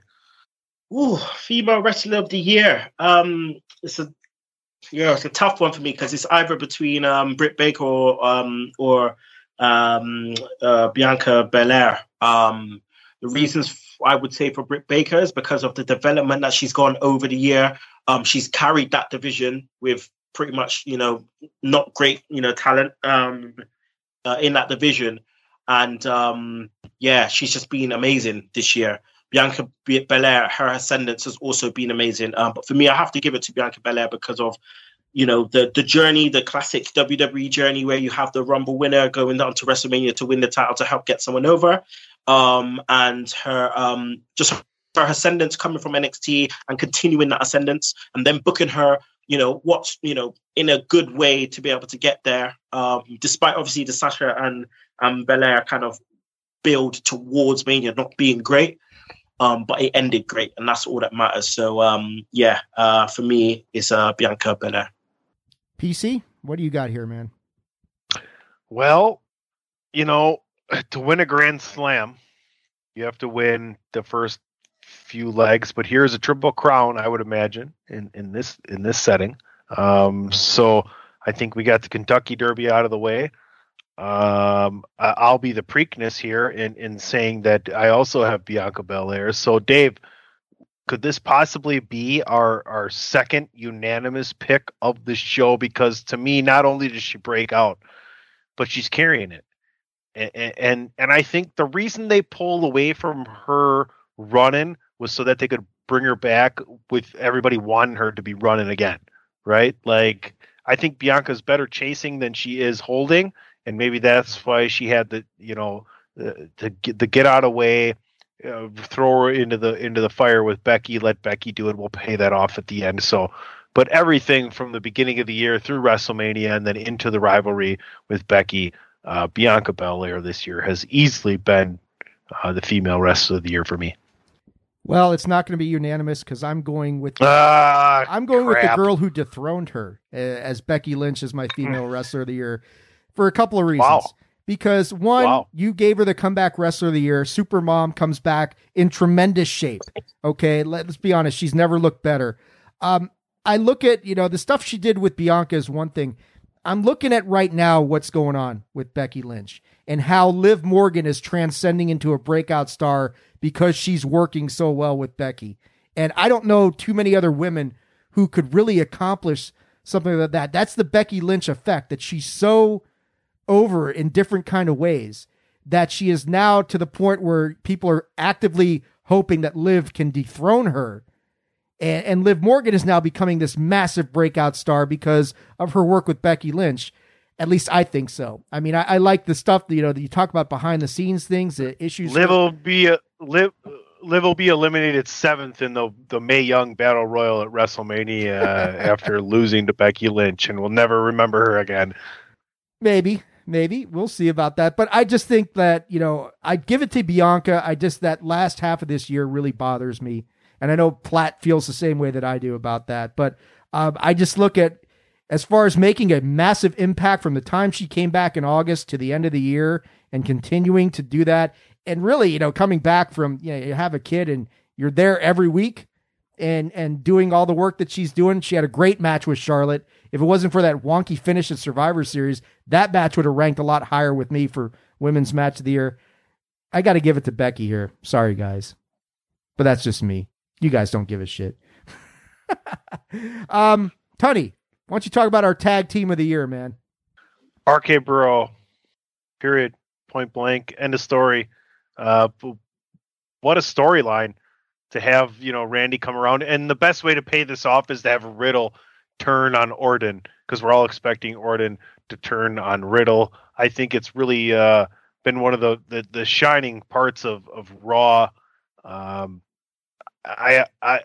speaking strictly from in the storyline and WWE character wise. I know there's some questionable outside things on some of these people. But as far as the tag team goes, I don't think anybody's been more over and had more really fun backstage segments than RK Bro. So that's who I got this year. It's my tag team of the year too, Tony. RK Bro gets it for me because it's a team that shouldn't work. You look at him and say, this should not work. These two guys together should work. And yet it does. And yeah, maybe they aren't nearly as technically solid. I mean, they're really technically good. I think having them go over the Usos at Survivor Series was smart to really solidify them as a true excellent tag team. But yeah, I just look at entertainment factor and just sheer, this is fun, which we don't talk about. And especially like you mentioned it, Tony, not a lot of high water marks on Raw. This is one of them. RK Bro. Now I and we can get into the stupidity of having Raw beat the shit out of SmackDown at Survivor Series some other time. But, I look at good stuff you can take away from Raw has been RK Bro and their story as how they got to the tag team titles. And then, with Randy RKOing Riddle and Riddle staying by his side no matter what. And yeah, it has made Randy Orton a much more endearing character as he went through. I mean, and shout out to Randy Orton. He's hit some big milestones this year, as far as pay-per-views, most pay-per-views of all time and that sort of thing. Matches. Yeah. So I'm with you on this one. I think, RK Bro has been the biggest surprise and probably the most entertaining tag team that I've seen this year, even if maybe they're not the most technically proficient out there. Kenny, is this our second unanimous category or what do we got here? Come on, Kenny, let's do it. No, so I'm sorry, it's not. I have to definitely agree with you two, though, in terms of them being the standout on Raw. Like, they have been, you know, if I have watched Raw, it's because of I want to see what they're doing next. You know what I mean? Yeah, like you're right. It don't work. It's not meant to work, but it so does. And they've had fun bits and stuff as well, which make it. I think Riddle, sometimes he can be annoying, but sometimes he's actually like really, really funny. His timing is great, you know, especially with Randy as a straight guy. Mine has to go to the Bucks. Their consistency in their level of work this year, it's just been great. They were heels, but they've changed it again in terms of, you know, when you're a heel, okay, and you're just a heel, when you're just that heel persona the whole time, they've become a heel, and then they've just gone up a level again in terms of being a different type of heel, where they've just been that despisable heel where you just don't want to see them on the TV because they're just being dicks. Like, you know, they've just upped the levels a bit, you know, with the way they've grown out their beards, they colored their beards, the trainers, like they've become pricks, like proper pricks, like that, you know. And I like that. I like that they've pushed themselves in that way, but yet, you know, kind of putting the middle finger up to everyone else because they're so consistent in the ring. So yeah, for me, it has to go to the Bucks.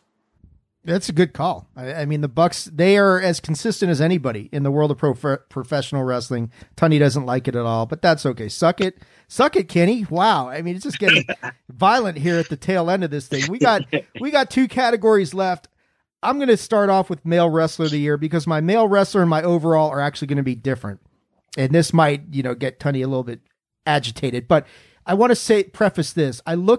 When I'm looking at male wrestler of the year, this is where I'm focusing more on in-ring work and not everything else that's going on. And from that standpoint, the dogs are upset about this. They've been it's the British Bulldog. It is. Yeah, it is. Hold on a second, guys. All right. Anyway, got that under control for the moment. Tunney, you were about to mention our some previous winners before I reveal my male wrestler of the year and my rationale for it. Yeah, I don't want to pull back the curtain too much. I was just going to riff for a bit to cover some time. But yes, female wrestler of the year, Bianca Belair for me, Bayley the year before, Becky, Charlotte, back-to-back 17 and 18 tag team. Last year I had the Street Profits before the War Machine, Usos, Hardys before that. And now we're on to male wrestler of the year. So with that caveat that I said that I'm focusing more on in-ring technical ability for male wrestler of the year, I got to give it to Bryan Danielson as my male wrestler of the year. And I look at the fact that here's a guy who main evented night 2 of WrestleMania. Okay. Could have taken the easy way out. Could have taken WWE's money, which I'm sure was good. Probably would have had a lighter schedule. He wanted to challenge himself despite his injury history, wanted to challenge himself, goes to AEW, puts on my men's match of the year with Kenny Omega, then goes out and runs, said, you know what? 30 minutes wasn't long enough. Let me go 60 with Hangman. I don't think it was as good a match as the Omega match because it was just too long and too drawn out, but still a very good match. Had an excellent match with Miro. I think it was at Full Gear to earn the title shot. Finally gets by Miro / Rusev. It can't be easy. I think and that's one of the things that FTR got my vote for tag team of the year last year. Similar circumstances going from WWE to AEW, very different environments, but not just to go, but to thrive. And Tunney's issues earlier with AEW that we all have, that they haven't injected Bryan Danielson. Well, he did have a title shot, so he is in the title scene now.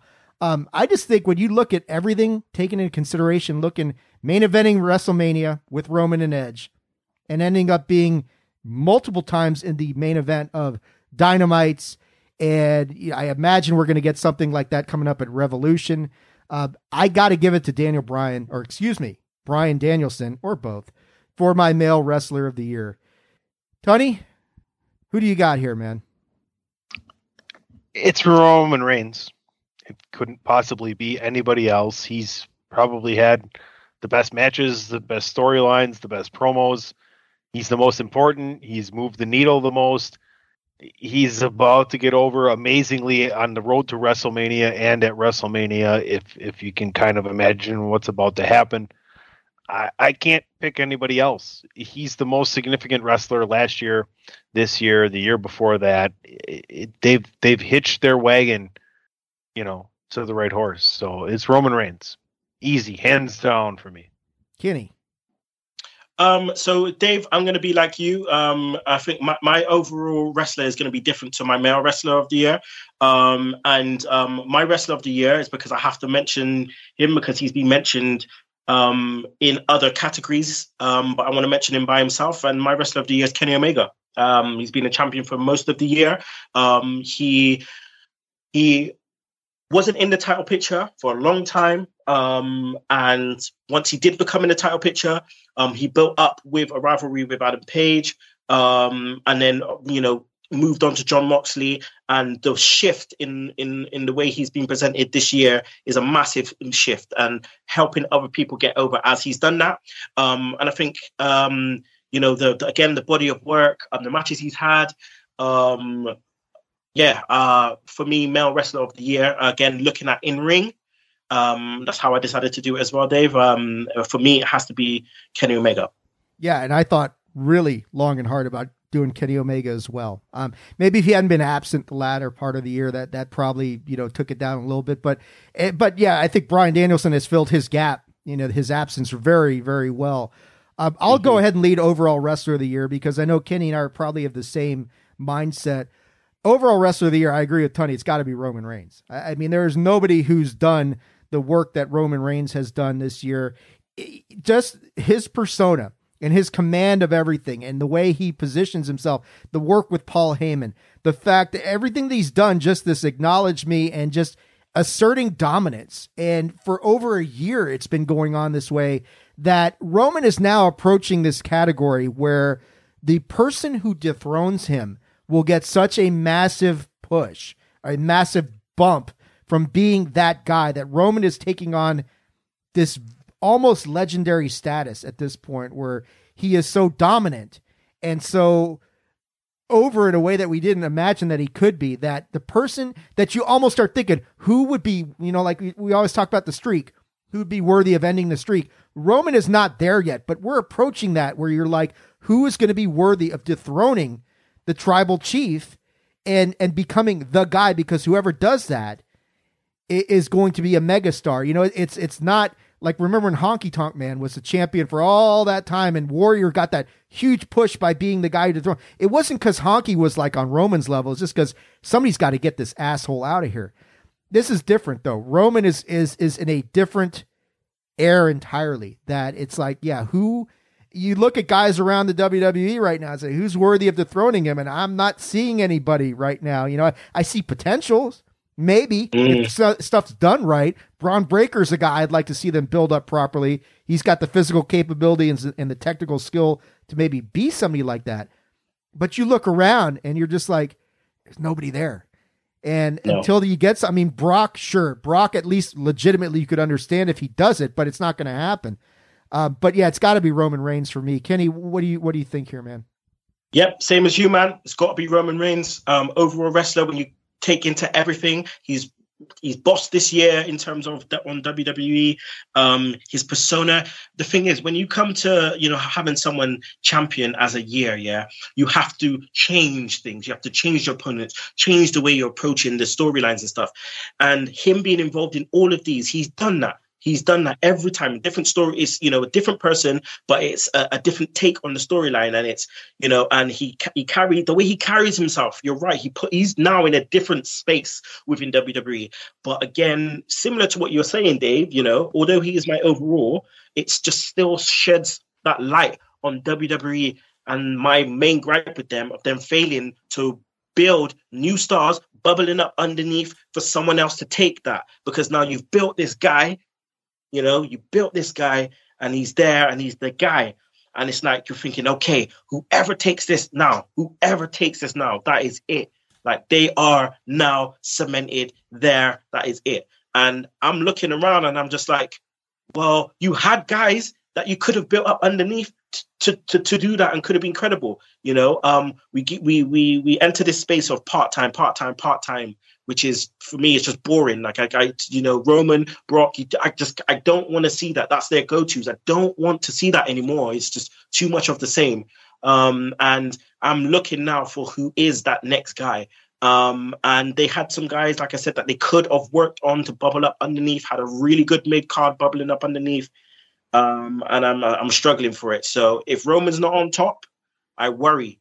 But overall, it's Roman Reigns, hands down, man.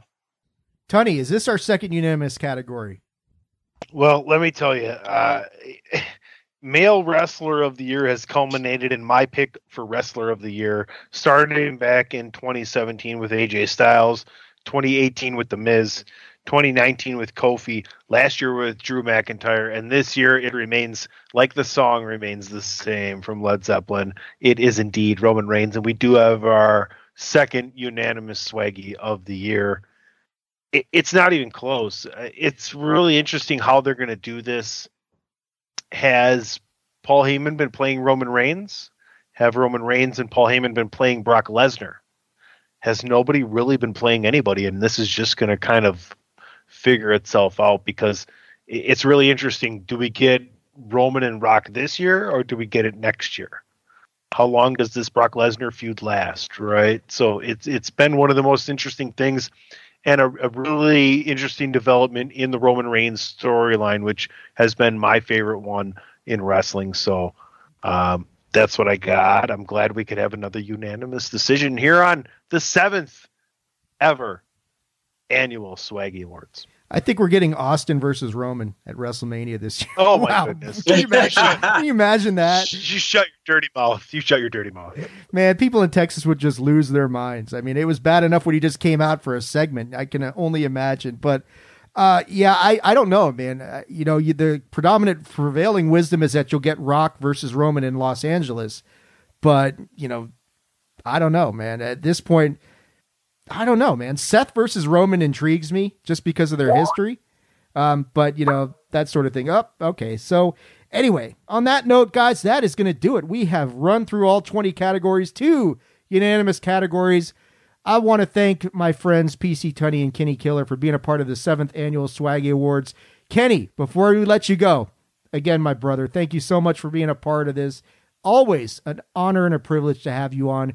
Where can people check you out on social media and let people know what you got going on, man? So again, it's just, I appreciate being called up to the main roster. I appreciate it 100%. Man, I love doing this with you guys as always. And I'm just forever thankful. So if people want to catch me, you can catch me at Kenny Killer. So what I've got going on at the moment, some of you may know, but I run a company called Dadcast with the Mandem, which is a company which focuses on giving fathers the platform to share experiences about being a father. We do talks, seminars, events. We have a YouTube show. We also have a radio show here in Bristol. That's what I'm currently doing. So if you want to find out more, that's at Dadcast WTMD. Tony, let people know where they can find you. You are all over the social media in the chairshot.com space, as we like to call it. Where can people find you? Well, you can find me where podcasts podcast, also on the Chairshot Radio Network. Make sure you head on over to prowrestlingtees.com/the Chairshot, and me personally at PC Tunney. Yeah, there you go. Guys. On a golf course, in a bar, drinking a beer. Sometimes both. Sometimes both. All 3 at once. Beers on a golf course, drinking it. Yeah, it all works out really well. Guys, that's it. 7th annual Swaggy Awards in the can. Thank you guys again so much. Hopefully you get to come back to do it next year. It is always a pleasure, gentlemen. I will be talking to you soon. Thank you, guys. All right, guys, we are back. That, my friends, is it. The 7th annual Swaggy Awards show. What a tremendous, fantastic show. Such a great discussion with the guys, covering so many fantastic topics of conversation. Like I said at the outset, only 2 categories were unanimous this year. If you listen to it, you know that the unanimous categories, pay-per-view of the year, we all went WrestleMania 37. I think that it was a very solid choice for all of us. There's a lot of emotional attachment that we all have towards WrestleMania. And this year's event was littered with emotions, spread out over 2 nights. Great matches, high emotion, high drama. The return of fans for the first time in over a year to WWE. You really, it's one of those moments that, you just don't forget, especially after everything that we went through in 2020 with the Thunderdome and for at least a good first half of 2020. Well, not the first, the first half, because afterwards they went back to Thunderdome. That's right. Forgot about that.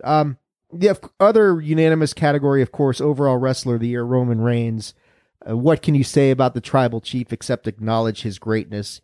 And we did here. We acknowledged the tribal chiefs, the one and only, his greatness. I do like the fact that, we were all kind of talked about it, that, Roman is reaching a rarefied place now that whoever does beat him and takes that Universal title becomes a massive big deal, because Roman is just kind of approaching that unbeatable plateau right now, or at least it seems that way.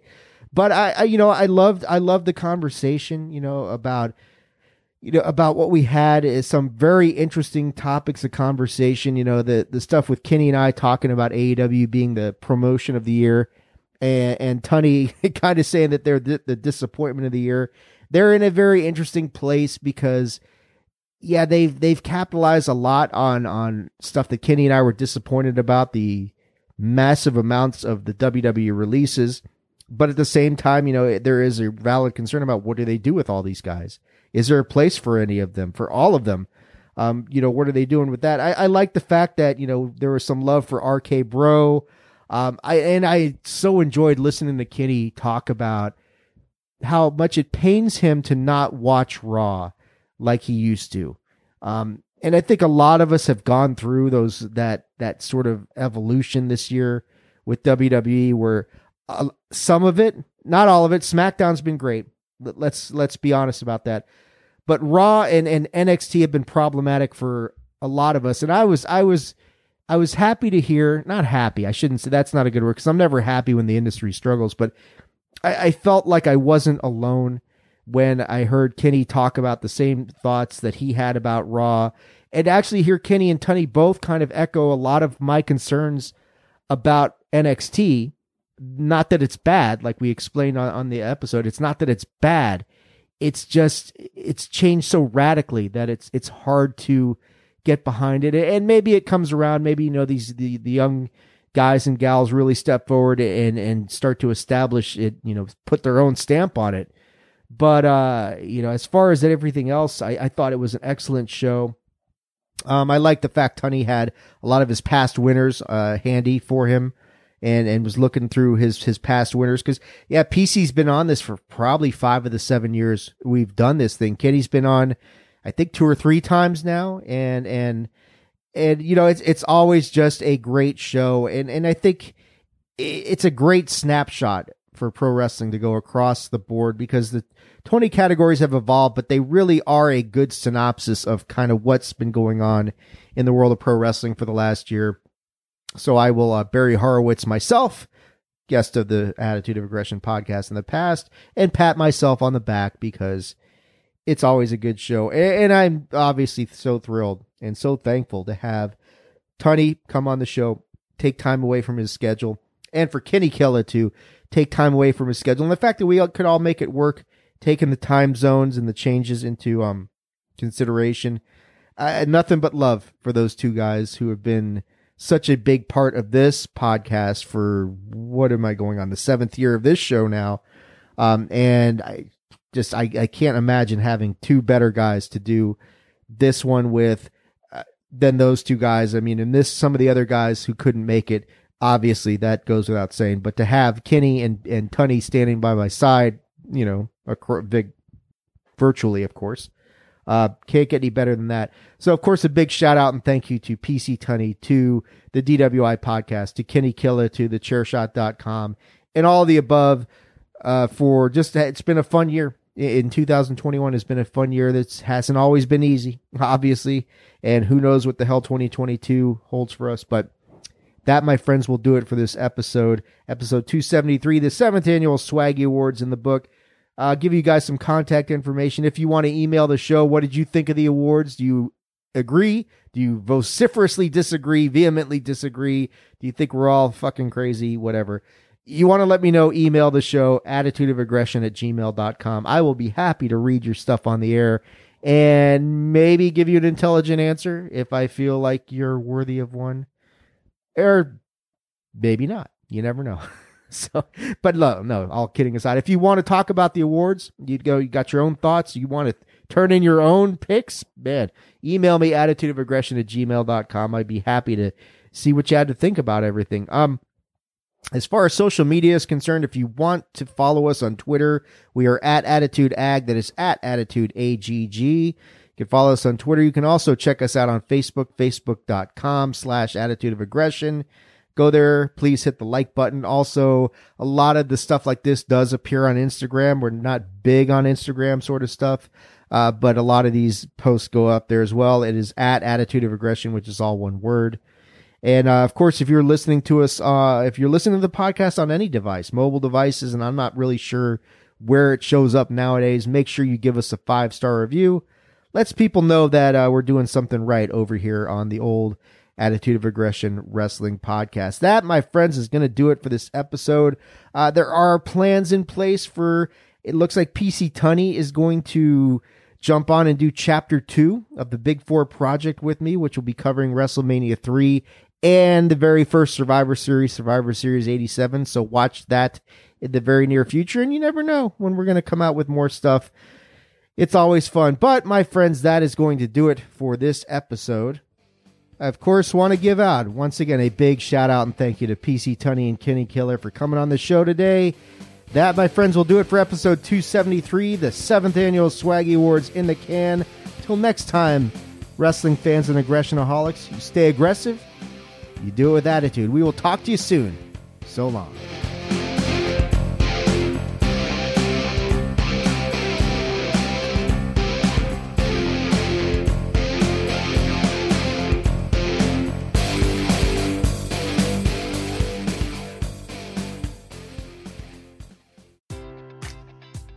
Enjoy all your favorite sports like never before at BetMGM. Sign up using code CHAMPION and receive up to $1,500 back in bonus bets if you don't win your first bet. When you register with BetMGM, you'll get instant access to a variety of parlay selection features, live betting options, and the best daily promotions in the business. And with BetMGM at your fingertips, every play and every game matters more than ever. Remember to use code CHAMPION and receive up to $1,500 back in bonus bets if you don't win your first bet. Place your money line, prop, or parlay bets with the king of sportsbooks today. BetMGM and GameSense remind you to play responsibly. See BetMGM.com for terms. 21 plus only. Virginia only. New customer offer. Subject to eligibility requirements. Rewards are non-withdrawable bonus bets that expire in 7 days. Gambling problem? Call 1-800-GAMBLER. Promotional offer not available in Washington, D.C.